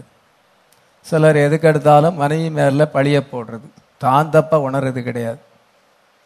ஒரு நல்ல கணவன் வந்து தான் தப்ப உணர்வான். நல்ல கணவர்களா இருந்தால் உங்க தப்பையும் உணரணும், அவங்க மனைவி தப்பையும் உணரணும், 2 பேரையும் நம்ம உணரணும். நம்ம எல்லாத்தையும் பழிய கொண்டு போடுனா ஆதாம் அப்படித்தான் செஞ்சான். அவன் தப்ப உணரல, அவன் மனைவி மேல பழிய போட்டான். அதுதான் இன்னைக்கு உலகத்துல நடந்துகிட்டு இருக்குது. நிறைய குடும்பங்கள்ல அப்படிதான் நடக்கிறது. எதுக்கு எடுத்தாலும் மனைவி தான் காரணம், தன்னுடைய தவறுகளை ரியலைஸ் பண்ணுவதில்லை. அதனால என்ன வரும்? ஆர்கியூமெண்ட் வரும், வீட்டுல சமாதானம் கெட்டு போகும். அங்க வீட்டுல என்ன இருக்காது? கிறிஸ்டியன் அட்மாஸ்பியர் இருக்காது. அப்படி இல்லைன்னா நம்ம ஜெபம் கேட்கப்படாது. கணவனும் மனைவி அக்ரிமெண்டா இருந்தா தான், இங்க கிறிஸ்டியன் அட்மாஸ்பியர் இருந்தா தான் ஜெபம் கேட்கப்படும். நம்ம கிறிஸ்டியன் அட்மாஸ்பியரை நம்ம வீட்டுல நம்ம கெடுத்துட்டு ஆர்கியூமெண்ட்ல நம்ம போனோம்னா எப்படி ஆண்டவர் நம்ம ஜெபத்தை கேட்பாரு? அதான் ஏவாள் மேல பழிய போடுறான். ஏவாளை கேட்டா சர்ப்பமானது என்னை வஞ்சித்தது என்று சொல்லுகிறார். மாக அப்படி சொல்லும் பொழுது என்றால் ஆண்டவர் வந்து 2ல 1 காரியத்தை செய்யணும். அவருக்கு 2 ஆப்ஷன் தான் இருக்கிறது. ஒன்னு வந்து அவங்கள கொல்லணும், அல்லது அவரை கொன்று கொள்ளணும். இந்த 2 ஆப்ஷனை தவிர வேற வழி இல்லை. அதனால அவங்க நேக்கடா இருக்கிறாங்க, அத்தியிலை தரித்திருக்கிறார்கள். அதனால 2 சாய்ஸஸ் தான் இருக்கிறது. He has one of 2 choices, give himself or kill them. முதல்ல அவர் வந்து தன்னை வந்து கொல்லப்படுவதற்கு ஒப்பு கொடுக்க வேண்டும், அல்லது அவர்களை கொல்லணும். ஆனா ஆண்டவர் என்ன செய்தார்? அவங்கள கொல்லல. ஹல்லேலூயா. அவர் வந்து அன்புள்ளவராய் இருந்தார். ஹல்லேலூயா. அதான் ஏவாள் இல்லாம அவர் வாழ முடியாது. அவருக்கு மகனும் மகளும் தேவை. அதனால அவங்கள கொல்லாதபடி தன்னை கொல்லுவதற்கு, தன்னுடைய ஜீவனை கொடுப்பதற்கு அவர் ஒப்பு கொடுத்தார். ஆமென். அதற்கு ஒரு அடையாளமாகத்தான் ஒரு ஆட்டுக்குட்டியை அங்க பலி செலுத்துகிறார். 3021 தேவனாகிய கர்த்தர் ஆதாமுக்கும் அவன் மனைவிக்கும் தோல் உடைகளை உண்டாக்கி அவர்களுக்கு உடுத்தினார். இதோ அவர்கள் ஆதாமும் ஏவாளும் தேவனுடைய ஒரு பாகமாய் இருக்கிறார்கள். அவங்கள கொல்லதுக்கு அவருக்கு மனசு இல்லை, நானே என்ன கொள்ளுகிறேன் அப்படின்னு ஒப்பு கொடுத்தார். அவர் எவ்வளவு அந்த அன்பை தான் நினைச்சு பார்க்கணும். புசிப்போம் குடிப்போம் அப்படின்னு இருந்தா போதாது, தேவனுடைய அன்பை நினைச்சு பார்க்கணும். எனக்காக அவர் தன்னைத்தானே என்னைய கொண்டு இருக்கணும். ஆனா அவர் எனக்காக என்ன பழக்க வச்சு அவர் அதுக்காக மரிச்சிட்டார். நான் பழைக்கணும்னா அவர் மரிக்கணும். அதனால என்ன செஞ்சார்? ஆதாம் ஏவாளை கொல்ல வேண்டும், அல்லது அவங்கள கொல்லாட்டா இவர் கொல்லப்பட வேண்டும். இந்த ரெண்டு சாய்ஸ் தவிர வேற சாய்ஸ் ஆண்டவருக்கு இல்லை. கர்த்தர் என்ன செய்யறார் என்றால், அவங்கள நேசித்ததுனால, அந்த ஆடாம் ஏவாளை நேசித்தனால, I myself will come one day, நான் ஒரு நாளிலே மரிப்பேன். அதற்கு முன்னதாக ஒரு சப்ஸ்டிடியூட்டாக இந்த ஆட்டுக்குட்டியை பலி செலுத்தி அந்த தோலினாலே அவங்களுடைய நிர்வாணத்தை மூடினார் என்று 21ஆம் வசனத்துல வாசிக்கிறோம். அவங்களுக்கு ஒரு ப்ராமிஸ் கொடுத்துட்டார். 3:15 வசனம். உனக்கும் ஸ்திரீக்கும் உன் வித்துக்கும் அவள் வித்துக்கும் பகை உண்டாக்குவேன், அவரும் தலையை நசுக்குவார், நீ அவர் குதிங்காலை நசுக்குவாய் என்றார். உனக்கும் ஸ்திரீக்கும் பகை உண்டாக்கும் சர்ப்பத்தை பார்த்து சொல்லுகிறார். உன் வித்துக்கும் அவள் வித்துக்கும் பகை உண்டாக்கணும். இங்க என்ன ப்ராபசில ஒன்னு உடனே நடக்க போகுது, இன்னொன்னு லேட்டா நடக்க போகுது. அதனால அவர் உன் தலையை நசுக்குவார். இயேசு கிறிஸ்து சர்ப்பத்தின் தலையை கல்வாரி சிலுவையிலே மரித்தார், அங்கே ஜெயித்தார். அல்லேலூயா.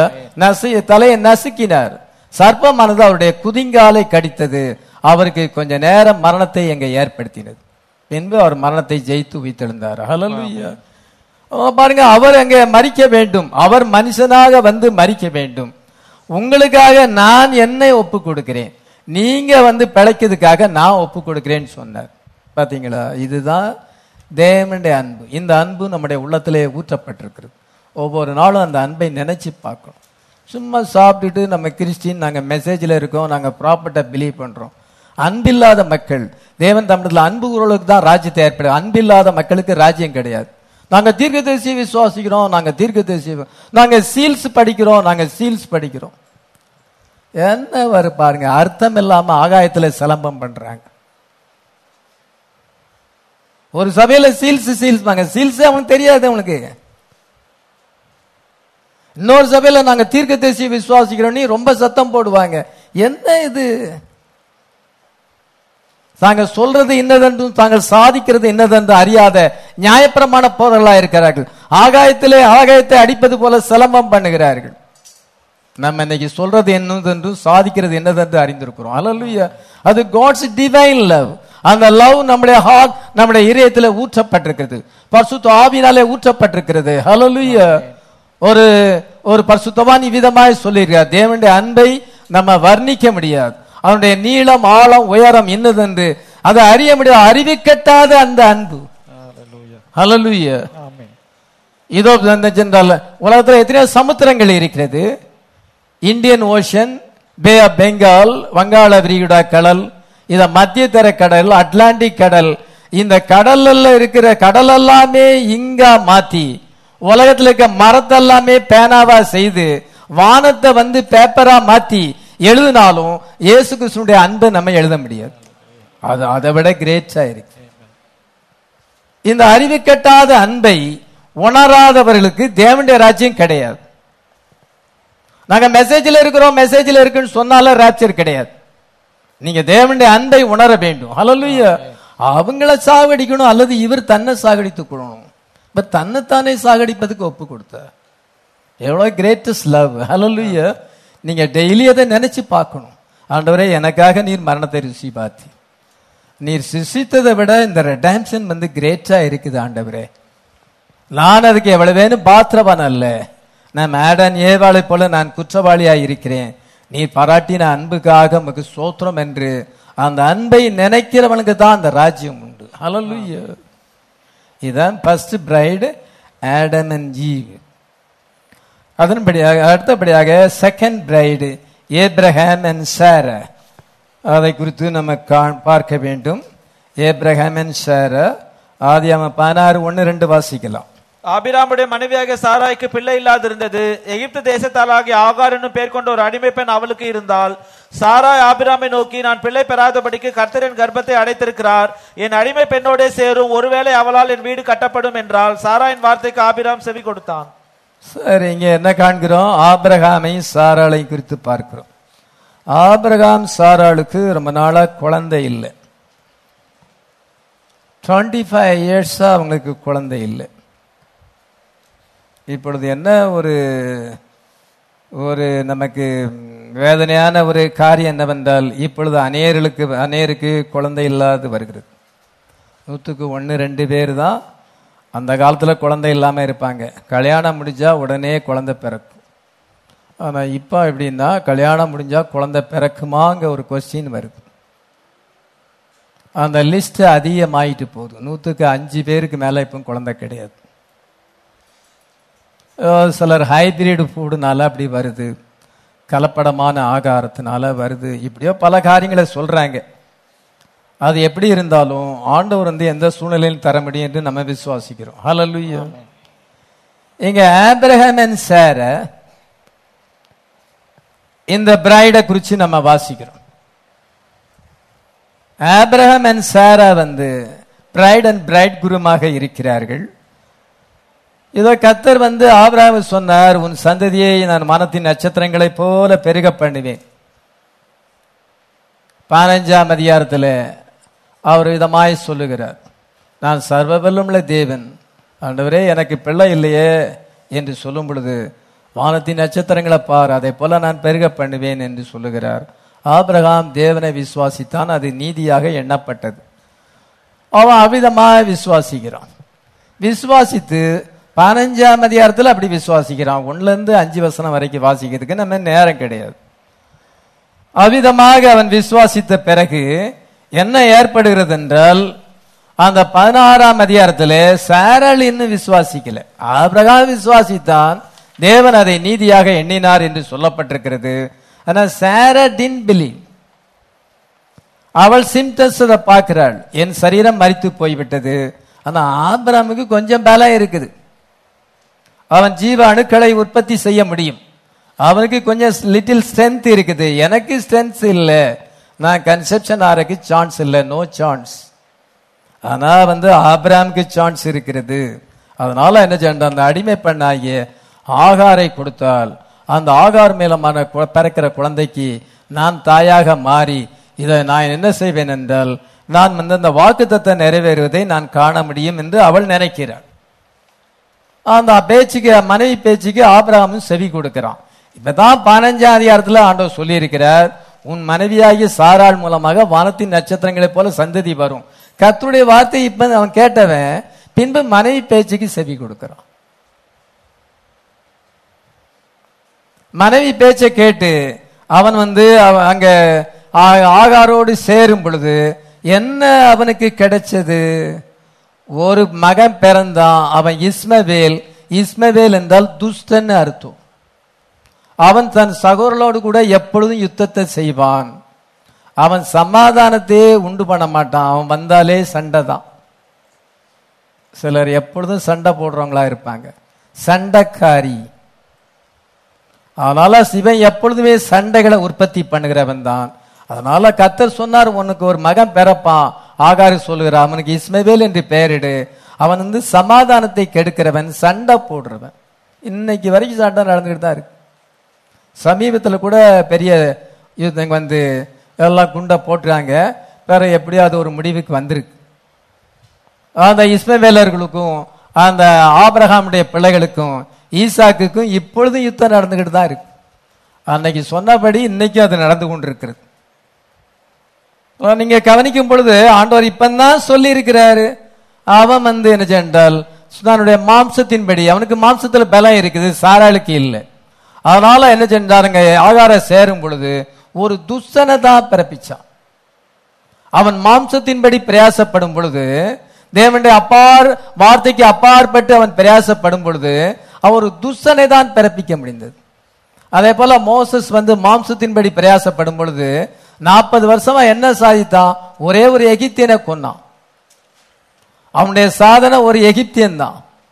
40 வருஷ சாதனை அந்த ஒண்ணுதான். இதே போல இவன் 24 வருஷம் சாதனையில கடைசியா ஒரு துஷ்டனை தான் பெறுகிறான். அதன் பின்பு என்ன சென்றால் கர்த்தர் அந்த 17ஆம் அதிகாரத்துல ஏல் சடாய், நான் சர்வ வல்லமுள்ள தேவன் என்று வெளிப்படுத்துகிறார். 17 வாசிக்கலாம். ஆபிராம் 99 வயதான போது கர்த்தர் ஆபிராமுக்கு தரிசனமாகி, நான் சர்வ வல்லமுள்ள தேவன், எனக்கு முன்பாக நடந்து கொண்டு உத்தமனாய். நான் சர்வ வல்லமுள்ள தேவன் என்று சொல்லும் பொழுது அங்கே எபிரேய பாஷையில ஏல் சடாய் என்று சொல்லப்பட்டிருக்கிறது. ஏல் சடாய் என்றால் மார்பகங்களை கொண்ட தேவன் என்று அர்த்தம். பிரஸ்டட் ஒன், 2 மார்பகங்களை கொண்ட தேவன் என்று ஆபிரகாமுக்கு தன்னை வெளிப்படுத்தினார். ஆபிரகாம் நீ ரொம்ப ஓல்ட் ஆயிடுச்சா, இப்பொழுது ஆபிரகாமுடைய பலம் போய்விட்டது.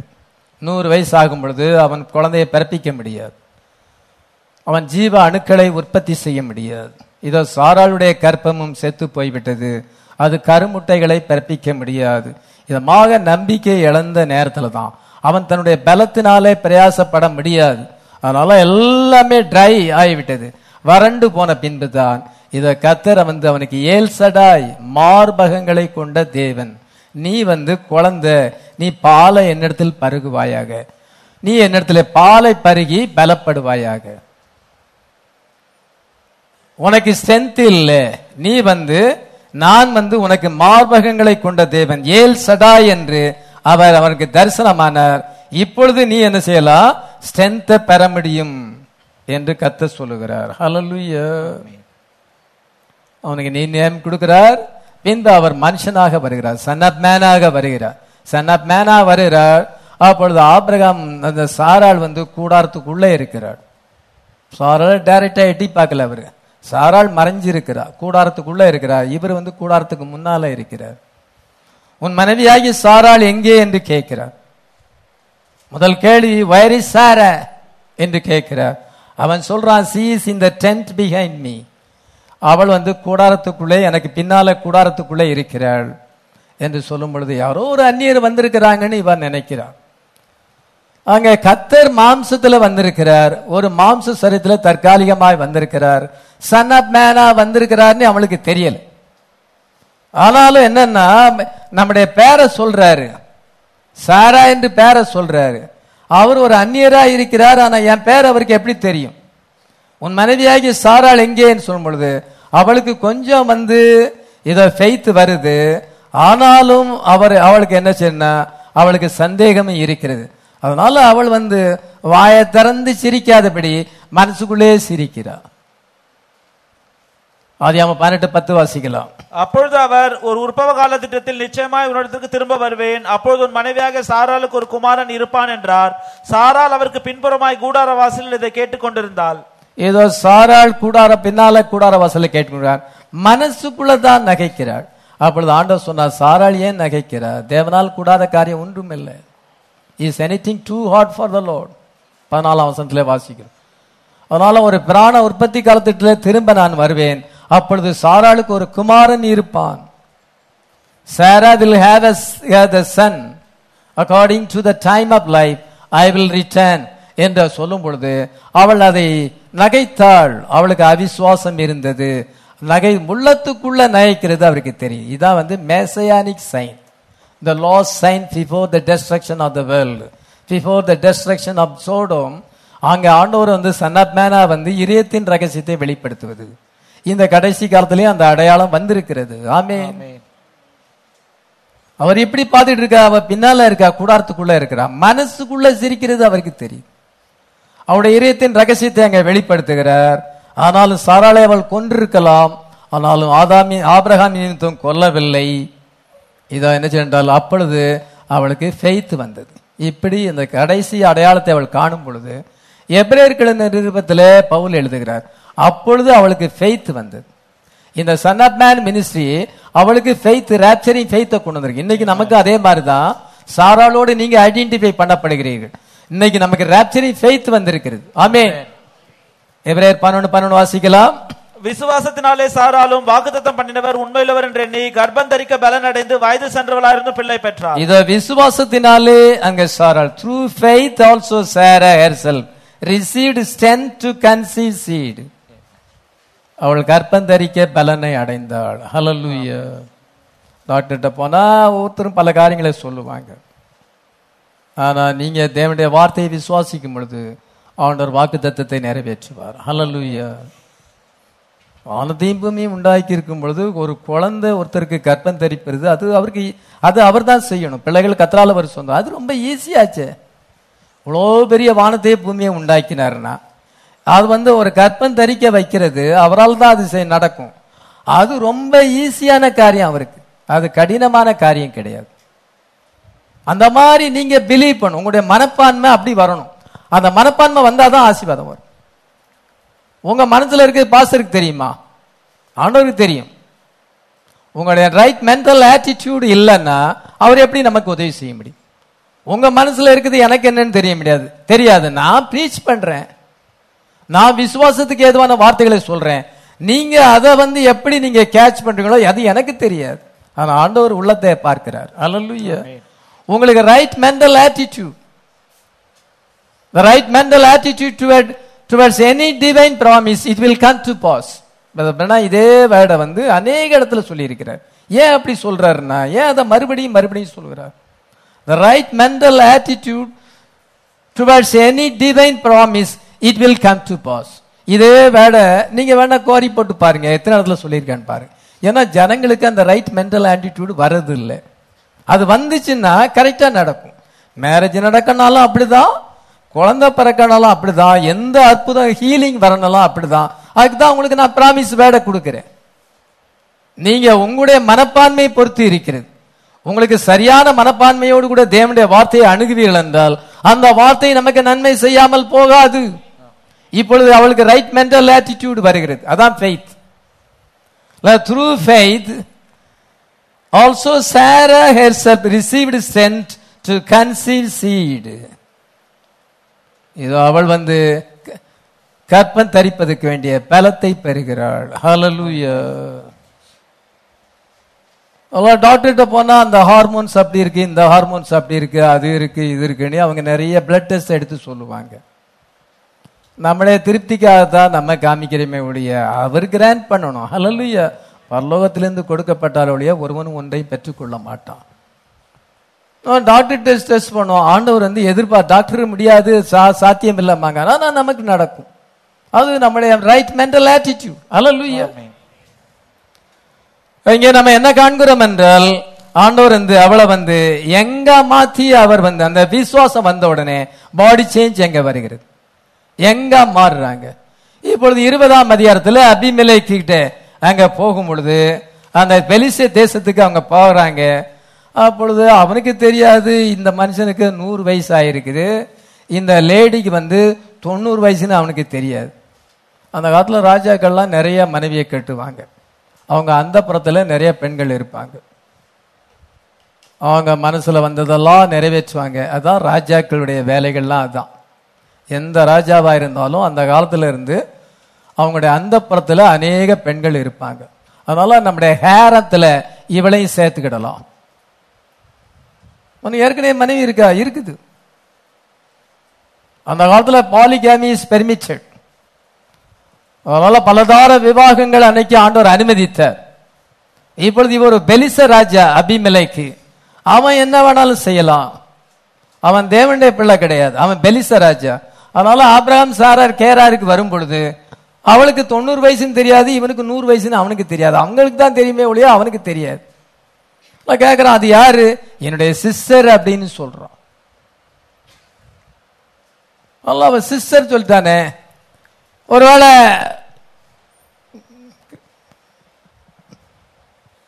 ஒருவேளை என்ன செய்யறால் அவள் மார்க்கெட்டுக்கு போயிருக்கலாம், அவள் ஷாப்பிங் போயிருக்கலாம். ஷாப்பிங் போகும் பொழுது அவளை காணல, வீட்டுக்கு திரும்பல. ஆபிரகாம் என்ன செய்யறான், காணலையே, மனைவியை காணலேன்னு தேடும் பொழுது அங்க ஒருத்தன் சொல்றான், இதே போல ராஜாவின் மனுஷர்கள் சிலர் அவளை அரண்மனை கூட்டிட்டு போயிட்டாங்க. எவ்வளவு ஷாக் இருக்கும். இவ்வளவு அவன் 2 பேரும் ஒன்னா டின்னர் அங்க சாப்பிடுவதுக்கு எல்லாம் ரெடி பண்ணிக்கிட்டு இருக்கிறான். இன்னும் என்ன செய்யறால் அவளை மேரேஜ் பண்ணணும்னு சொல்லி எல்லாம் பிளான் பண்ணி விட்டான். அந்த நேரத்தில் அவனுக்கு ஒரு தூக்க மயக்கம் வருது. சில நேரத்தில் நமக்கு திடீர்னு தூக்க மயக்கம் வரும், ட்ரௌசியா இருக்கும். உன்னை படிக்கணும்னு நினைச்சா ஒரே தூக்கம் வரும். அதனால என்ன செய்ய, நம்ம கொஞ்சம் நேரம் அப்படி கட்டில படுத்துக்கிட்டு ஒரு 5 நிமிஷம் படுத்துட்டு மாதிரி நம்ம திருப்பி நம்முடைய வேலையை பார்க்கலாம், அதுக்கு பிறகு கம்ப்யூட்டர் பார்க்கலாம்னு சில நேரத்தில் நான் அப்படின்னு செய்வேன். தூக்க மயக்கம் வரும் பொழுது கண்ட்ரோல் பண்ண முடியாது. இவனுக்கு தூக்க மயக்கம் வருது, ஒரு 5 நிமிஷம் படுத்துட்டு எழுந்திரலாமே அப்படின்னு நினைச்சு படுக்க போறான். அந்த நேரத்தில் ஆண்டவர் சொப்பனத்தை கொடுக்கிறார். ஹல்லேலூயா. அவள் வேறொருடைய மனைவி, அவளுடைய கணவன் ஒரு தீர்க்கதரிசி. அதனால நீ எல்லாத்தையும் ரெஸ்டோர் பண்ணிரு அல்லது உன்னுடைய தேசத்தையே அழிச்சிருவேன்னு சொல்றார். 7ஆம் வசனத்தை வாசிக்கலாம். அந்த மனுஷனுடைய மனைவியை அவனிடத்துக்கு அனுப்பிவிடு, அவன் ஒரு தீர்க்கதரிசி, நீ பிழைக்கும்படிக்கு அவன் உனக்காக வேண்டுதல் செய்வான். இதோ நீ ரெஸ்டோர் ஹிஸ் வைஃப், இதோ அவனுடைய மனைவியை நீ அவன்கிட்ட கொண்டு போய் சேர்த்துரு, அல்லது உன் தேசத்தை நான் அழிச்சிருவேன்னு ஆண்டவர் சொல்றார். I will destroy the whole nation. நீ அப்படி செய்யலாம். அவனு சொப்பனம் கண்டோன்னு உடனே அவனுக்கு ஷாக் ஆயிட்டு முடிச்சுட்டான். என்ன சொன்ன, அந்த வேலைக்காரில் எல்லாரும் சொல்றான், இது நம்ம இந்த இவளை கொண்டு போய் அங்க விட்டுறணும். அவளுடைய இவன் அவள் சிஸ்டர்னு சொன்ன, அவன் சொன்னானே சிஸ்டர்னு சொன்னானே, நான் உத்தமேரியத்தோடு தானே அதை செய்தேன். கர்த்தர் ரிவீல் பண்ணுகிறார். ஹல்லேலூயா. அவளுடைய கர்ப்பத்துல அந்த பெலிஸ்த சீடு வரக்கூடாது. அவருடைய கர்ப்ப பையில அந்த பெலிஸ், அவன் ஒரு பெலிஸ்டன், அந்த சீடை அவ ரிசீவ் பண்ணக்கூடாது. அவருடைய கர்ப்பம் தேவனுக்கு என்று பரிசுத்தமாக்கப்பட்ட அதுல ஈசாக்கு தான் வரணும். ஆபிரகாமுடைய சீடு தான் அங்க வரணுமே ஒழிய பெலிஸ்தனுடைய சீடை அவ ரிசீவ் பண்ணக்கூடாது. அந்த வித்தை அவள் பெறக்கூடாது. ஆண்டவர் ஸ்டாப் பண்ணிட்டார். ஹல்லேலூயா. ஏன் அதை விதமாக எழுதி வச்சிருக்கா? அவ எங்க மாறினாங்கிறதுக்கு இதுதான் ஆதாரம். அவ எங்க மாறினா அப்படின்னு நம்ம எப்படி ஆதாரப்படுத்த முடியும்? சாப்பிடுறது மக்கள் அதை பிலீவ் பண்ணல. வயசான காலத்துல 90 வயசுல குழந்தை பெற்றான்னு அவங்க சொல்றாங்க. நம்ம ப்ராஃபிட் என்ன சொல்றாரு? ஆண்டவர் அவங்களை எங்க மாத்தி குழந்தைய கொடுத்தார்.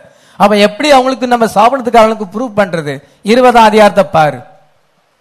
அங்க அபிமெலேக்கு அவளை ரொம்ப அழகா இருக்கிறான், தேசத்திலே அவளை போல அழகு யாரும் கிடையாது அப்படின்னு சொன்னானா? 90 வயசுக்கு ஓல்ட் லேடியாது. சாபனத்துக்காரங்களுக்கு நம்ம பதில் கொடுக்கிறதுக்காக ஆண்டவர் அப்படியே அங்க ஒரு நியமிச்சிருக்கிறார். கர்த்தர் அந்த அபிமெலேக்கை கண்டிக்கும் பொழுது அவன் ரெஸ்டோர் பண்ணுகிறான். இது அவங்க எங்க இருக்கிறாங்க? அழகா இருக்கிறாங்க. ஈசாக்கை பெற்றார்கள். ஹல்லேலூயா. ஈசாக்கு வாக்கு தத்துவத்தின்படி பிறந்தவன். ஆபிரகாமுக்கு 2 குமாரர்கள் இருந்தார்கள். ஒருவன் அடிமையான இடத்தில் பிறந்தவன், ஒருவன் சுயாதீனம் உள்ள இடத்தில் பிறந்தவன். அடிமையான இடத்தில் பிறந்தவன் மாசத்தின்படி பிறந்தான். சுயாதீனம் உள்ள இஸ்ரவேலிடத்தில் பிறந்தவன் வாக்கு தத்தத்தின்படி பிறந்தான். சகோதரே, நம்ம ஈசாக்கை போல வாக்கு தத்தத்தின் பிள்ளைகளாய் இருக்கும். நம்ம அடிமையான இடத்துல பெறாதபடி நம்ம சுயாதீனம் உள்ளவள் சாராளுக்கு பிறந்திருக்கிறோம். ஹல்லேலூயா.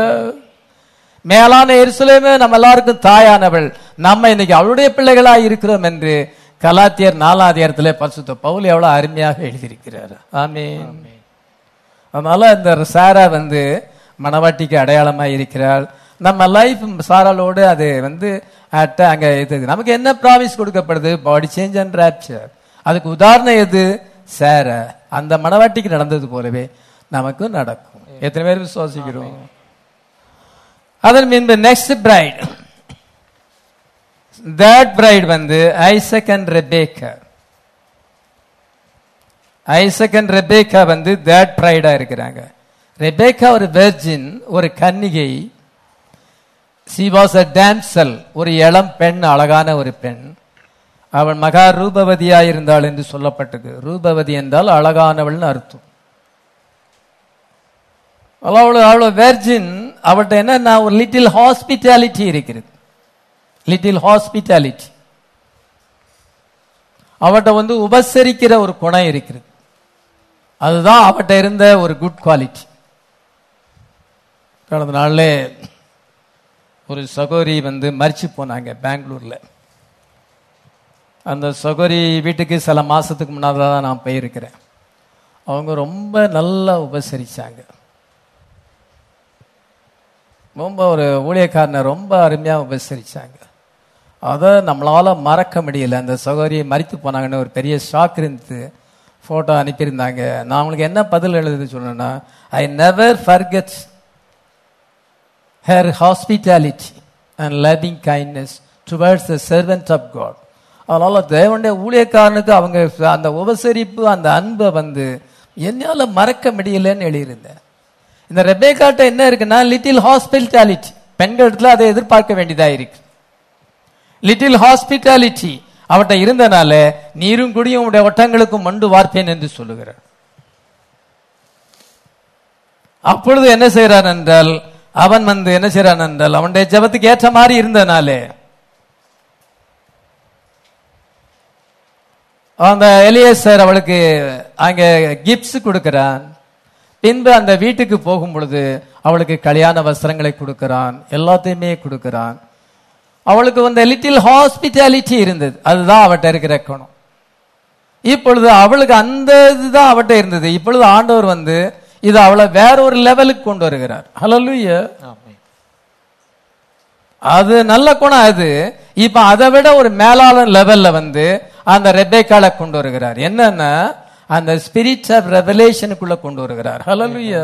வெளிப்பாட்டுக்குள்ளே கொண்டு வருகிறார்.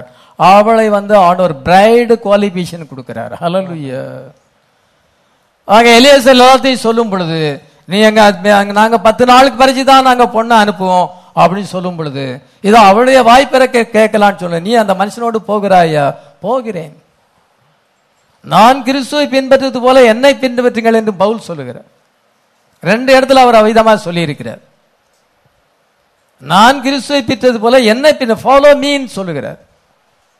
நாங்கெல்லாம் எந்த மனுஷனையும் ஃபாலோ பண்றது இல்ல. நாங்க பிரதர் பென்னா ஒரு மனுஷன், நீங்க மனுஷனுடைய வார்த்தையை பாக்குறீங்க, நாங்க ஒரே பைபிள் தான் படிக்கிறோம் அப்படிம்பாங்க சாபனத்துக்காரங்களை கேட்டா. ஆனா அவங்க வீட்டுல கண்ட மேகசின்லாம் வரும், கிறிஸ்டியன் மேகசின், அதையும் அவங்க படிப்பாங்க. நம்ம கிட்ட வந்து நம்ம பிரதர் பெனாம் ஒரு தீர்க்கதரிசி, நாங்க அவர் மெசேஜ் எல்லாம் நீங்க படிக்கணும்னு சொன்னோம்னா அவங்க உடனே என்ன செய்வாங்க, நாங்க பைபிளை தவிர எதுவும் படிக்கிறது. வீட்டுல ஏன் மேகசின் வருது? நீங்க அங்க மேகசின் வருது படிக்கிறீங்க, நீங்க ஏன் ஒரு பாசிட்டிவ் பர்சன் கேட்கறீங்க? வீட்டிலே இருக்க வேண்டியதானே, பைபிளை படிச்சுட்டு வீட்டில இருக்க. உங்களுக்கு எதுக்கு சபை? உங்களுக்கு ஏன் பாஸ்? அதே போல ஆண்டவர் ஒரு தூதனை தெரிந்து கொள்வார். அந்த தூதனுக்கு கீழே ஒரு பாஸ்டர் இருக்கிறாரு. இது சர்ச்சு ஆண்டவருடைய ஆர்டர். இவங்க என்ன செய்யணும்னா நம்மளை வந்து இது பண்றதுக்காக, ஓவர்டேக் பண்றதுக்காக நாங்க பைபிளை தவிர எதுவும் படிக்கிறதில்ல. நீங்க தீர்க்கதரிசி செய்தி படிக்கிறீங்க, நீங்க மனுஷனை ஃபாலோ பண்றீங்க, நாங்க ஆண்டவரை ஃபாலோ பண்றோம். நீங்களும் ஒரு மனுஷனை தான் ஃபாலோ பண்றீங்க, நீங்களும் நீங்க பல புத்தகங்களை படிக்க தான் செய்றீங்க. அதெல்லாம் மனுஷன் எழுதுனது தானே. நம்மளை ஏமாத்த பார்ப்பாங்க. நீங்க ஜாக்கிரதையா இருக்கணுங்கிறதுக்காக உங்களுக்கு பதில் சொல்றேன். நீங்க கேட்ட கேள்விகளுக்கு பதில் சரியா கொடுக்கணும். பவுல் சொல்லுகிறார், நீங்க என்ன பெண்கள் ஃபாலோ மீன் பவுல் சொல்றாரு. அவன் ஒரு சபைக்கு தூதன், அந்த காலத்து தூதனை தான். அந்த தூதனை வந்து என்ன, அந்த தூதன் சொல்லுகிறார், என்ன பின்பற்றுங்க? நான் கிறிஸ்துவை பின்பற்றுறது போல, as I follow Christ you follow me. அவள் எலியேசரை பின்பற்றி போனாள். எலியேசர் வந்து அவன் வந்து பல நாட்கள் பிரயாணம் செய்யறாங்க. பல நாட்கள் பிரயாணம் செய்யும் பொழுது அந்த எஜமானை குறித்தும் மகனை குறித்தும் சொல்லுகிறார். அது வந்து 100 வயசு இருக்கும் பொழுது அவங்களுடைய பாடியை ஆண்டவர் எங்க மாற்றி அந்த ஈசாக்க கொடுத்தார். அது மாத்திரமல்ல, அந்த ஈசாக்கு வந்து தன்னை பலியாக கர்த்தருக்கு ஒப்பு கொடுத்தான். பலி செலுத்த சொன்னாரு, பலியா ஒப்பு கொடுத்தான். அவ்வளோ விசேஷித்த ஒரு குணம் உள்ளவன் தான் ஈசாக்குன்னு சொல்லும் பொழுது அவள் அதை கேட்கும் பொழுது அவளுக்கு அன்பு அதிகமாகிறது. எப்பொழுது அவரை பார்ப்பேன்னு அவன் நினைக்கிறார். எப்பொழுது நம்ம அந்த இடத்துக்கு போவோம், அந்த மணவாளனுடைய வீட்டுக்கு போவோம்னு சொல்லி அவளுக்கு ஆசை அதிகமா வருது. ஹல்லேலூயா. இன்னைக்கு நமக்கு மெசேஜை கேட்க பிரதர் பெர்னாமுடைய மெசேஜ் 1100 மெசேஜ் 1100 மெசேஜ் நம்ம கேட்க இதன் மைனஸ் என்றால் நம்ம அந்த இயேசு கிறிஸ்துவை பற்றி அந்த வெளிப்பாடு வர நம்ம அவரை பார்க்கணும், அவர் இடத்துக்கு நம்ம போகணும்னு நினைக்கிறீங்க. ஹல்லேலூயா. இந்த மெசேஜ் நமக்கு அவர் மேல அன்பை ஏற்படுத்துது. இந்த வெளிப்பாடுகள் நம்ம அவரை நேசிக்க சொல்கிறது. இந்த வெளிப்பாடு அந்த பெர்ஃபெக்ட் பிளேஸுக்கு போக சொல்லுது. Hallelujah. Calling to perfection, calling to the perfect place. Amen. நல்ல விதமாக வரும் பொழுது இது ஆதியாகமம் 22 அதிகாரத்துல அவன் என்ன நினைக்கிறான், அப்பா வந்து ஆட்டை மறந்துட்டாரு, பலி செலுத்துக்கு ஆட்டை கொண்டு வரக்கு மறந்துட்டாருன்னு நினைக்கிறான். நல்லா ஆட்டை மறந்துட்டு அவர் வந்து எல்லாத்தையும் கொண்டு வந்திருக்கிறாரு. இத கத்தி இருக்கிறது, விறகு இருக்கிறது, எல்லாமே எல்லா தீப்பந்தம் இருக்கிறது. ஆனா ஆட அப்பா மறந்துட்டாருன்னு நினைக்கிறோம். என்ன அப்பா ஆடு எங்க, கர்த்தர் பார்த்து கொள்வார்னு சொல்லிட்டான். அதன் பின்பு அவனை பலி செலுத்தக்கு முன்னதாக அவனுடைய சீக்கிரட்டை சொல்றான். இந்த மாதிரி நான் 100 வயசு இருக்கும் பொழுது, உங்க அம்மா 90 வயசு இருக்கும் பொழுது நீ பிறந்திருக்கிறார், எங்க பாடி ஆண்டவர் எங்க மாத்தி பிறக்க செய்திருக்கிறார். அவர் சொன்னார், ஈசாக்கின் இடத்தில் உன் சந்ததி விளங்கும் என்று சொல்லி இருக்கிறார். உன் மூலமா தான் அந்த சந்ததி வரணும். உன் பேரை சொல்லிட்டார், நீ பிறக்கும்னாலே உன் பேரை சொல்லிட்டார். அப்படின்னா என்ன அர்த்தம்? நான் உன்னை பலி செலுத்த சொல்லிக்கார், நான் பலி செலுத்திடுவேன். ஆனா ஆண்டவர் என்ன செய்வாரு, உன்னை உயிரோடு தருவார். ஏனென்றால் அவர் சொன்ன வார்த்தை மாறாது. God can't lie. தேவன் பொய் சொல்ல மாட்டார். உன் மூலமா சந்ததி வரும்னா எப்படி நான் உன்னை பலி செலுத்திட்டு நான் மட்டும் தனியா வர முடியும்? அதனால்தான் வேலைக்காரன் சொல்லுகிறேன், நானும் பிள்ளையாண்டானும் போய் கத்திரிக்க ஆரம்பிச்சு நாங்க திரும்பி வருவோம். அவனுடைய faith faith of resurrection. Hallelujah. அதனால இப்பொழுது ஈசா கிட்ட சொல்லுகிறான், இதே மாதிரி என்ன சொன்னா ஈசா கிணத்துல சந்ததி விளங்குஞ்சா உன் மூலமா தான் அந்த சந்ததி வரப்போகுது. ஆனா கத்தர் பலி செலுத்த சொல்லி இருக்கிறார். நான் என்ன செய்யறது? அப்பா என்னை பலி செலுத்துங்க. அவன் மனப்பூர்வமா ஒப்பு கொடுக்கிறான். ஆனா கத்தர் அவனை மேனேஜருக்கு புத்த விடாதபடி, ஆபிரகாமே பிள்ளையாண்ட மேல கைய போடாதே என்று சொல்லுகிறார். அப்பொழுது அவன் என்ன செய்யறான் என்றால், பார்க்கிறான் அங்க ஒரு தெருக்கு கொம்புள்ள ஆட்டு கடா அங்க முட்புதருக்குள்ளே சிக்கி இருக்கிறது. அது எப்படி வந்துச்சு? God created a lamb. God created a ram for Isaac. Hallelujah. அங்க ஆண்டவர் அது ஸ்போக்கன் வேர்டு மேனிஃபெஸ்டேஷன். அது அங்க அங்க அவ்வளவு உயரத்துல ஆடு வரக்கு சான்ஸ் இல்லை. ஆண்டவர் என்ன சொன்னால் அவனுக்காக ஒரு ஆட்டுக்குட்டியை சிசித்தார். அது இயேசு கிறிஸ்துக்கு அடையாளமா இருக்குது. இயேசு கிறிஸ்து தாய் தப்பன் மூலமா பிறக்கல. God created the sperm and egg. ஆண்டவர் தாமே அங்க உருவாக்கி தனக்கென்று ஒரு பிளட் செல்ல கிரியேட் பண்ணி அது ஸ்போக்கன் வேர்ட் பாடியா இருக்கிறது. ஹல்லேலூயா. அந்த ஆட்டுக்குட்டி அங்க அடையாளமா இருக்கிறது. இப்படியே பலி செலுத்தினான் என்று பார்க்கிறோம். ரெபேக்காள் அங்க அங்க ஈசாக்குக்கு மணவாட்டியாய் கொடுக்கப்படும் பொழுது அந்த அந்த ஆதியாகமம் 24 அதிகாரம் ரொம்ப இம்பார்ட்டன்ட் சாப்டரா இருக்கு. அந்த ரெபேக்கா ஒரு பெர்ஃபெக்ட் பிரைடுக்கு அடையாளமா இருக்கிறாள். ஹல்லேலூயா. நாம காணாதிருந்தும் அவன் அந்த எலியேசர் பேச்சை கேட்டு போய் அந்த காணாத மணவாளனை அவள் சந்தித்தாள். இன்னைக்கு நம்ம இயேசு கிறிஸ்துவை நம்ம நேரடியா பார்க்கல, ஒரு நாள்ல நம்ம சந்திக்க போறோம். அதனால that bride ரெபேக்கா. ஆமென். அடுத்தபடியாக நம்ம 4th பிரைடுக்கு போகணும். நேரம் கொஞ்சம் தான் இருக்கிறது, அதிக விளக்கம் கொடுக்க நேரம் இல்லை. 4th பிரைடு அங்க ரேச்சல் அண்ட் லேயா, இந்த 2 பேரும் ஒன் பிரைடா இருக்கிறாங்க. அது எப்படின்னு உங்களுக்கு சொல்றேன். ஆதியாகமம் 29 அதிகாரம் 18 வாசிக்கலாம். யாக்கோபு ராகேல் பேரில் பிரியப்பட்டு உம்முடைய இளைய குமாரத்தியாக ராகேலுக்காக உம்மிடத்தில் 7 வருஷம் வேலை செய்கிறேன் என்றான். அதற்கு லாபான், நான் அவளை அந்நிய புருஷனுக்கு கொடுக்கிறதை பார்க்கலாம், அவளை உனக்கு கொடுக்கிறது உத்தமம், என்னிடத்தில் தரித்திரு என்றான். சரி போதும். நம்ம என்ன செய்ய, ராகேல் அத புல் ஸ்டோரி ரொம்ப இருக்கு, ஜேக்கப் ஸ்டோரி ரொம்ப பெருசு,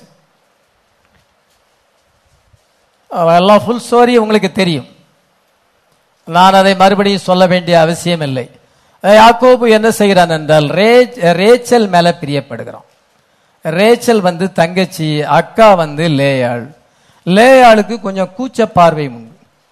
ஆனா ரேச்சல் ரொம்ப அழகா இருக்கிறா, அக்காளை விட தங்கச்சி அழகா இருக்கிறான். சில ஃபேமிலியில அப்படிதான் இருப்பாங்க. அதனால அவன் தங்கச்சியை மேரேஜ் பண்ணணும்னு நினைக்கிறான். ரேச்சல் மேல அது அன்பு. அதனால அவனே வாலண்டரியா சொல்றான், உன்னை நீ என்னட்டு அப்படியே ஆடு மேய்க்கிறிய, உனக்கு நான் ஏதாவது கூலி தரணும்ல, சும்மா நீ ஆடு மேய்ச்சிக்கிட்டு இருக்கலாமா, அதனால உனக்கு ஏதாவது கூலி தர்றேன். அவன் ஒண்ணு எனக்கு கூலிலாம் வேண்டாம், உன்னுடைய மகள் அந்த ரேச்சலுக்காக நான் 7 வருஷம் ஆடு மேய்க்கிறேன்னு அவனே சொல்றான்.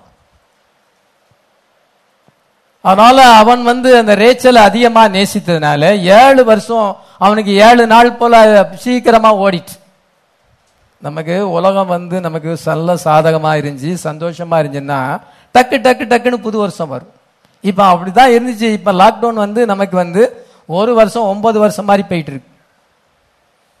அது ஏற்கனவே லாக்டவுன் 2வது இப்ப லாக்டவுன், இன்னும் 3வது அலை 4வது அலைன்னு வேற சொல்லிட்டு இருக்காங்க.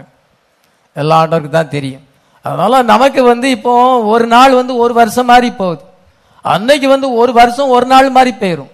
இவன் ரேச்சல் அதிகமா நேசித்ததுனால 7 வருஷம் அவனுக்கு சீக்கிரமா போச்சுன்னு பைபிள் எழுதியிருக்கு. அதான் ராத்திரியில பொண்ணு அங்க மூடி தான் கொடுப்பாங்க. இத மாதிரி அங்க மெர்க்குரி லைட், எல்இடி லைட் எல்லாம் கிடையாது, அதெல்லாம் இருட்டா தான் இருக்கும். ராத்திரி தான் மேரேஜ் நடக்குது. அப்பொழுது லேயால மூடி இத முகத்தெல்லாம் மூடி கொண்டு அவன் லாபான் ஏமாத்தி போட்டான், ரேச்சல்னு சொல்லி கொடுத்துட்டான். ஆனா காலையில பார்த்தா அது லேயாள். என்ன இந்த மாதிரி ஏமாத்திட்டீரேன்னு கேட்கும் பொழுது அவன் சொல்லுகிறான், இந்த ஊர்ல வழக்கம் பெரிய பொண்ணை வச்சுட்டு மூத்தவளை வச்சுட்டு இளையவளை கொடுக்க மாட்டோம், அது எல்லா இடத்துலயும் அப்படிதான் வழக்கம்தான். ஆனா லாபான் அவளை ஏமாத்தி விட்டான். அப்பொழுது என்ன, இவளையும் உனக்கு தரேன், இவளுக்காகவும் நீ 7 வருஷம் ஆடு மேய்க்கணும்.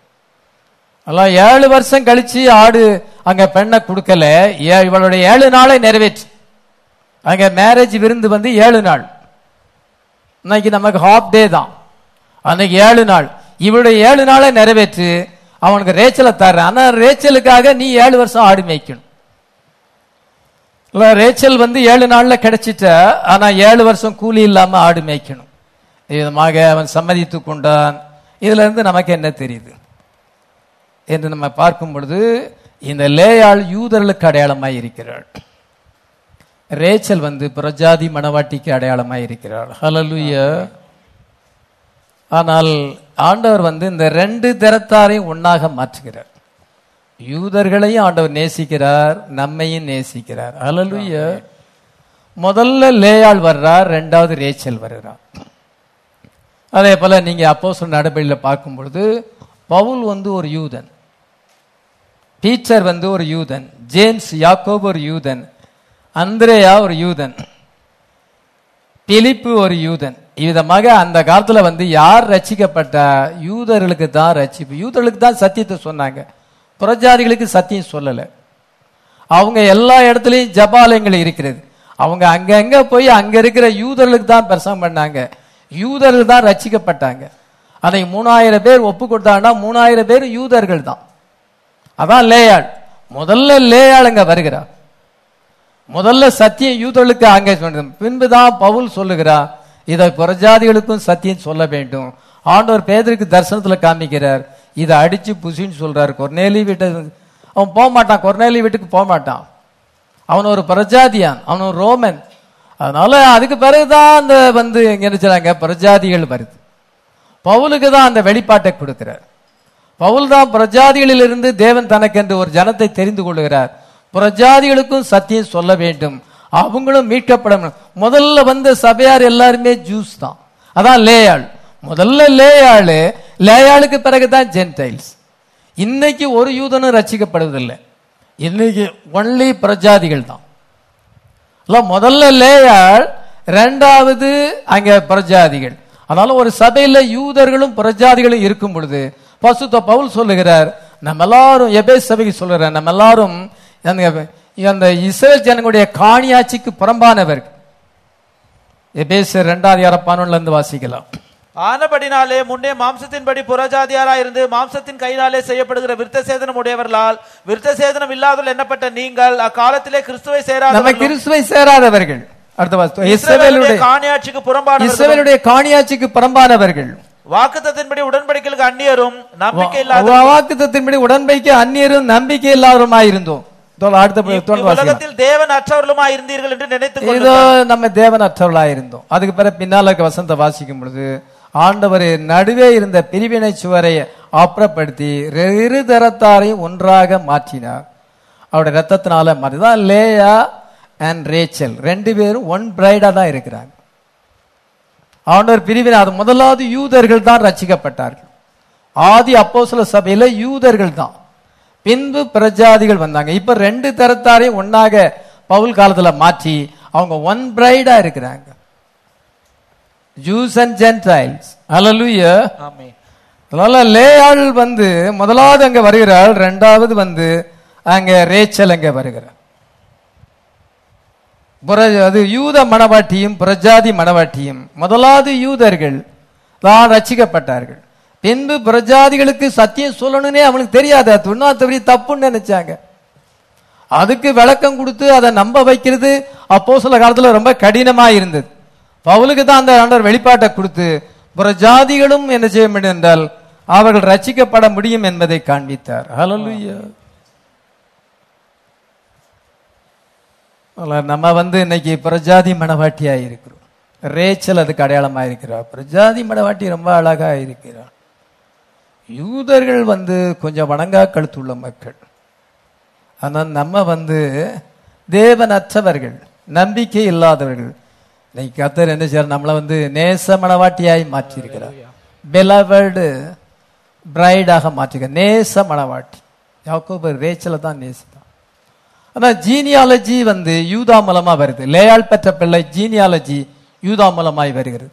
ஆனால் ஆசீர்வாதம் யோசேப்புக்கு ரெட்டிப்பான ஆசீர்வாதம் கொடுக்கப்பட்டது. ரூபன் சேசரப்பை பார்த்து இழந்து போயிட்டான்.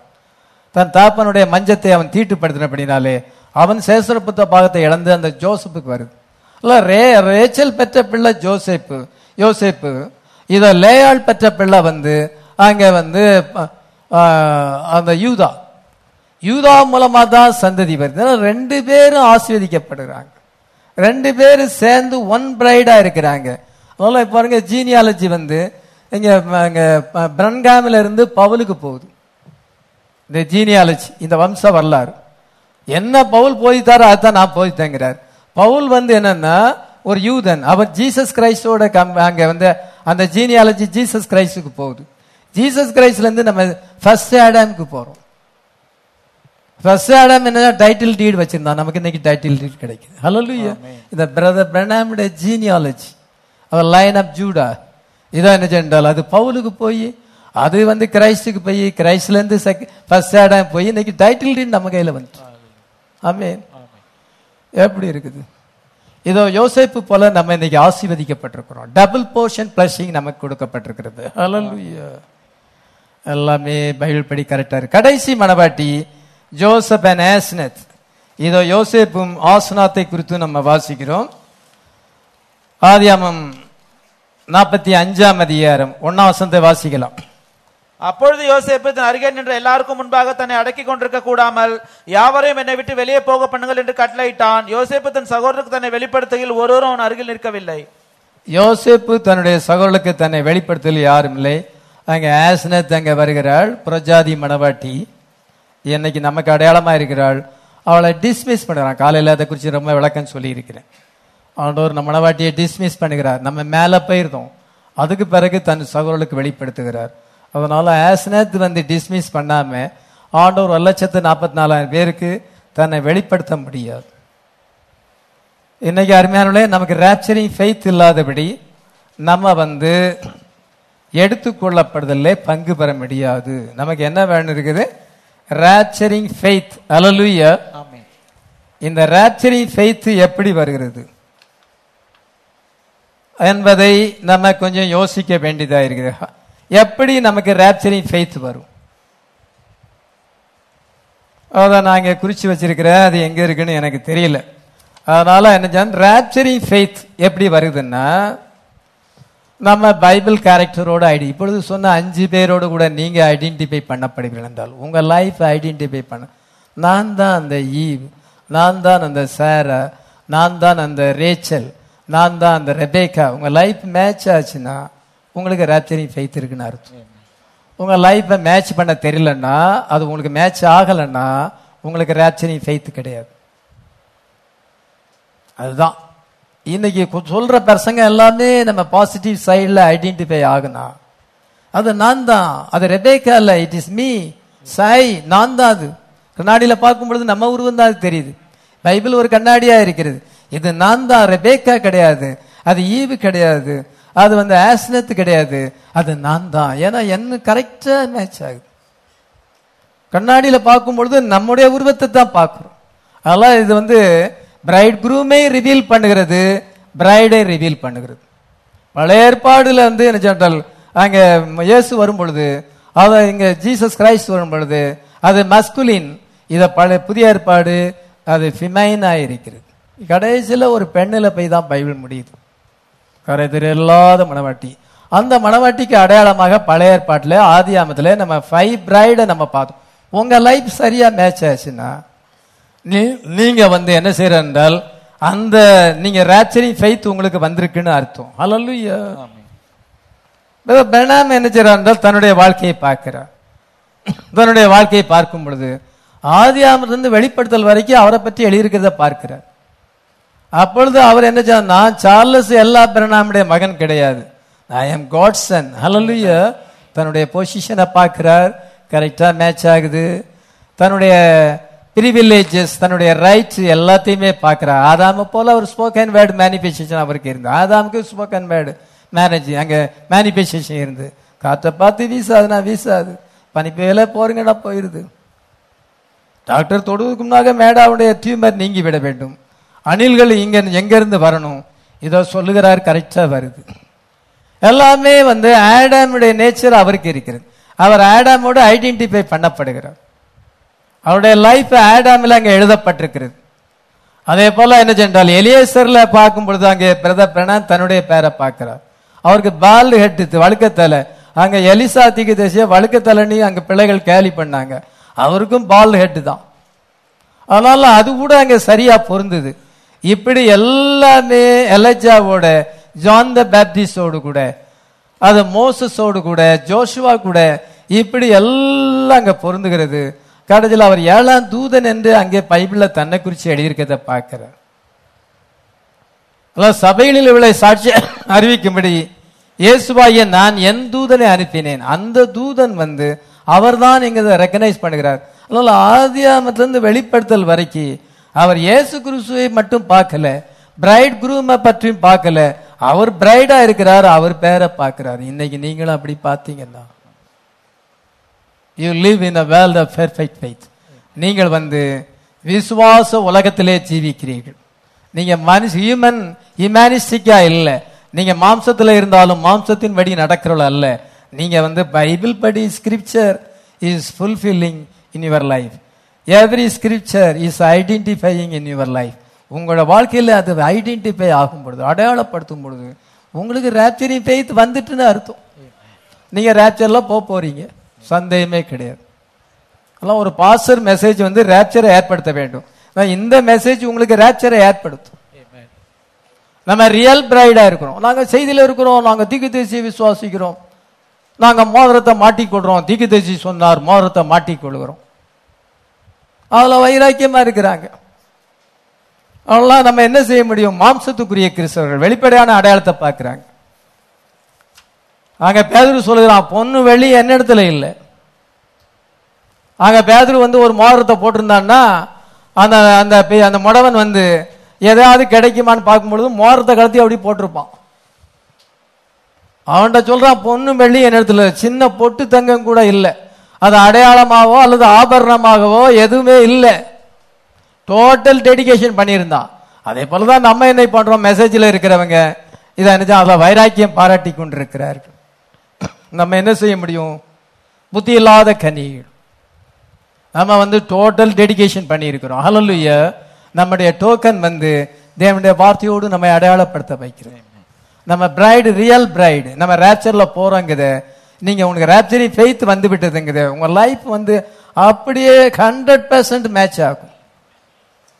இன்னைக்கு சொன்ன 5 பிரைடு, இதுல சொன்ன வெளிப்பாடோடு கூட உங்க லைஃப் மேட்ச் ஆனா உங்களுக்கு ரேப்சரிங் ஃபெய்த் இருக்குன்னு அதான் அடையாளம். கர்த்தர் நம்மை ஆசீர்வதிப்பாராக. நம்ம எல்லாம் ஜெபிக்கலாம்.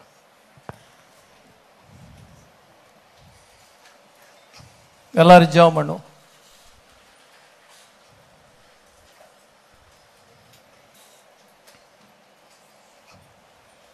கர்த்தர் எவ்வளவு நல்லவராக இருக்கிறார்.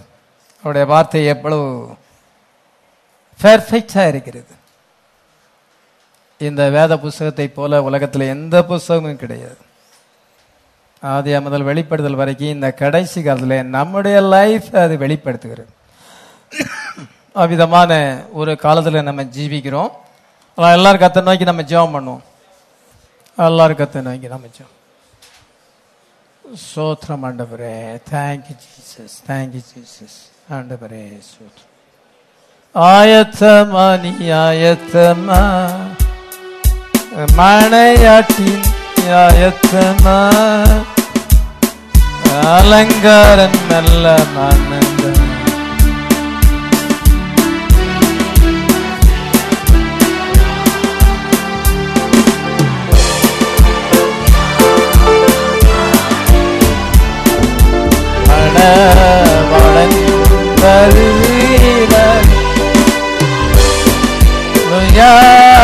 பாடிடுவோம். மணவாளன் வருகிறாரே, எதிர் நோக்கி அழைக்கிறேன், எதிர் நோக்கி அழைக்கிறேன். எங்களை நேசிக்கிற பரலோக பிதாவே, நேரம் மட்டுமாக உம்முடைய வார்த்தைகளை தியானித்து ஆதியாமத்தில் இருக்கிற 5 பிரைட் குரூம்ஸையும் நாங்கள் பார்த்தோம். பிரைட் குரூம் இருப்பார் என்றால் அங்கே பிரைடு இருக்க வேண்டும். ஆதாம் அங்கே இருப்பார் என்றால் ஏவாள் இருக்கணும். அப்போதுதான் ஃபுல் பிக்சர். அதே போல ஆபிரகாம் என்று இருக்கும் பொழுது அங்கே சாராள் இருக்கிறாள். அதே போலதான் இதோ ஈசாக்கு இருக்கும் பொழுது அங்கே ரெபேக்காள் இருக்கிறாள். அந்த ஜேக்கப் அந்த ஒன் பிரைட் லேயா அங்கே ரேச்சல் அங்கே காண்கிறோம். அதே போல அங்கே Joseph Asenath the bridegroom எல்லாமே இயேசு கிறிஸ்துக்கு அடையாளமாக இருக்கிறார்கள். இந்த பிரைட்ஸ் எல்லாமே எங்களுக்கு அடையாளமாக இருக்கு. இதமாக பைபிளில் அவ்வளோ அழகாக நீர் எழுதி வைத்திருக்கு. அது ஒரு தற்செயலா ஒரு சரித்திரமா இருந்த மாதிரி எழுதப்பட்டிருந்தாலும் நாங்கள் அதற்குள்ள இருக்கிற வெளிப்பாட்டை நாங்கள் காண்கிறோம். இயேசு கிறிஸ்துவை காண்கிறோம், எங்களையும் காண்கிறோம். நாங்கள் உமோடு கூட அடையாளப்படுத்தப்படுகிறோம், உமோடு கூட இணைக்கப்பட போகிறோம். ஆண்டவரை எப்பொழுது அந்த இணைப்பில் இருக்கிறோம். ஒரு நாளிலே நாங்கள் எல்லாத்தையும் சுதந்திரித்துக் கொள்வோம். இந்த உலகத்தை உமோடு சேர்ந்து ஆளுகை செய்வோம். எங்களுக்காக ஒரு சிட்டி, ஒரு பெரிய பேலஸ் ஆயத்தப்படுத்தியிருக்கிறீர். உம்முடைய நேச மனவாட்டிக்காக ஜீவனை கொடுத்தீர். இதை இப்பொழுது எங்களுக்கு ஒரு பேலஸ் ஆயத்தம் பண்ணியிருக்கிறீர். எங்களுக்கு முன்பாக அதிக ஆசீர்வாதங்களை வைத்திருக்கிறீர். நாங்கள் எங்களுடைய லைஃப் மற்றும் வார்த்தைக்கு ஒப்பு கொடுத்து அது உண்மையான மனவாட்டியாக இருக்கும் என்றால் நாங்கள் வெக்கப்பட்டு போக மாட்டோம். அந்த வருகையின் நாளிலே நாங்கள் வெக்கப்பட்டு போக மாட்டோம். உம்மை சந்திப்போம் என்று அறிந்திருக்கிறோம். இப்பொழுது இந்த வசனத்தை கேட்ட எல்லாரையும் நீர் ஆயத்தப்படும். எல்லாரும் மேலே இரக்கமாய் இருப்பீராக. ஆசீர்வதியும் கிருபையாயிரும். கர்த்தரா இயேசுவின் நாமத்தில் வேண்டிக் கொள்கிறோம். ஆமென்.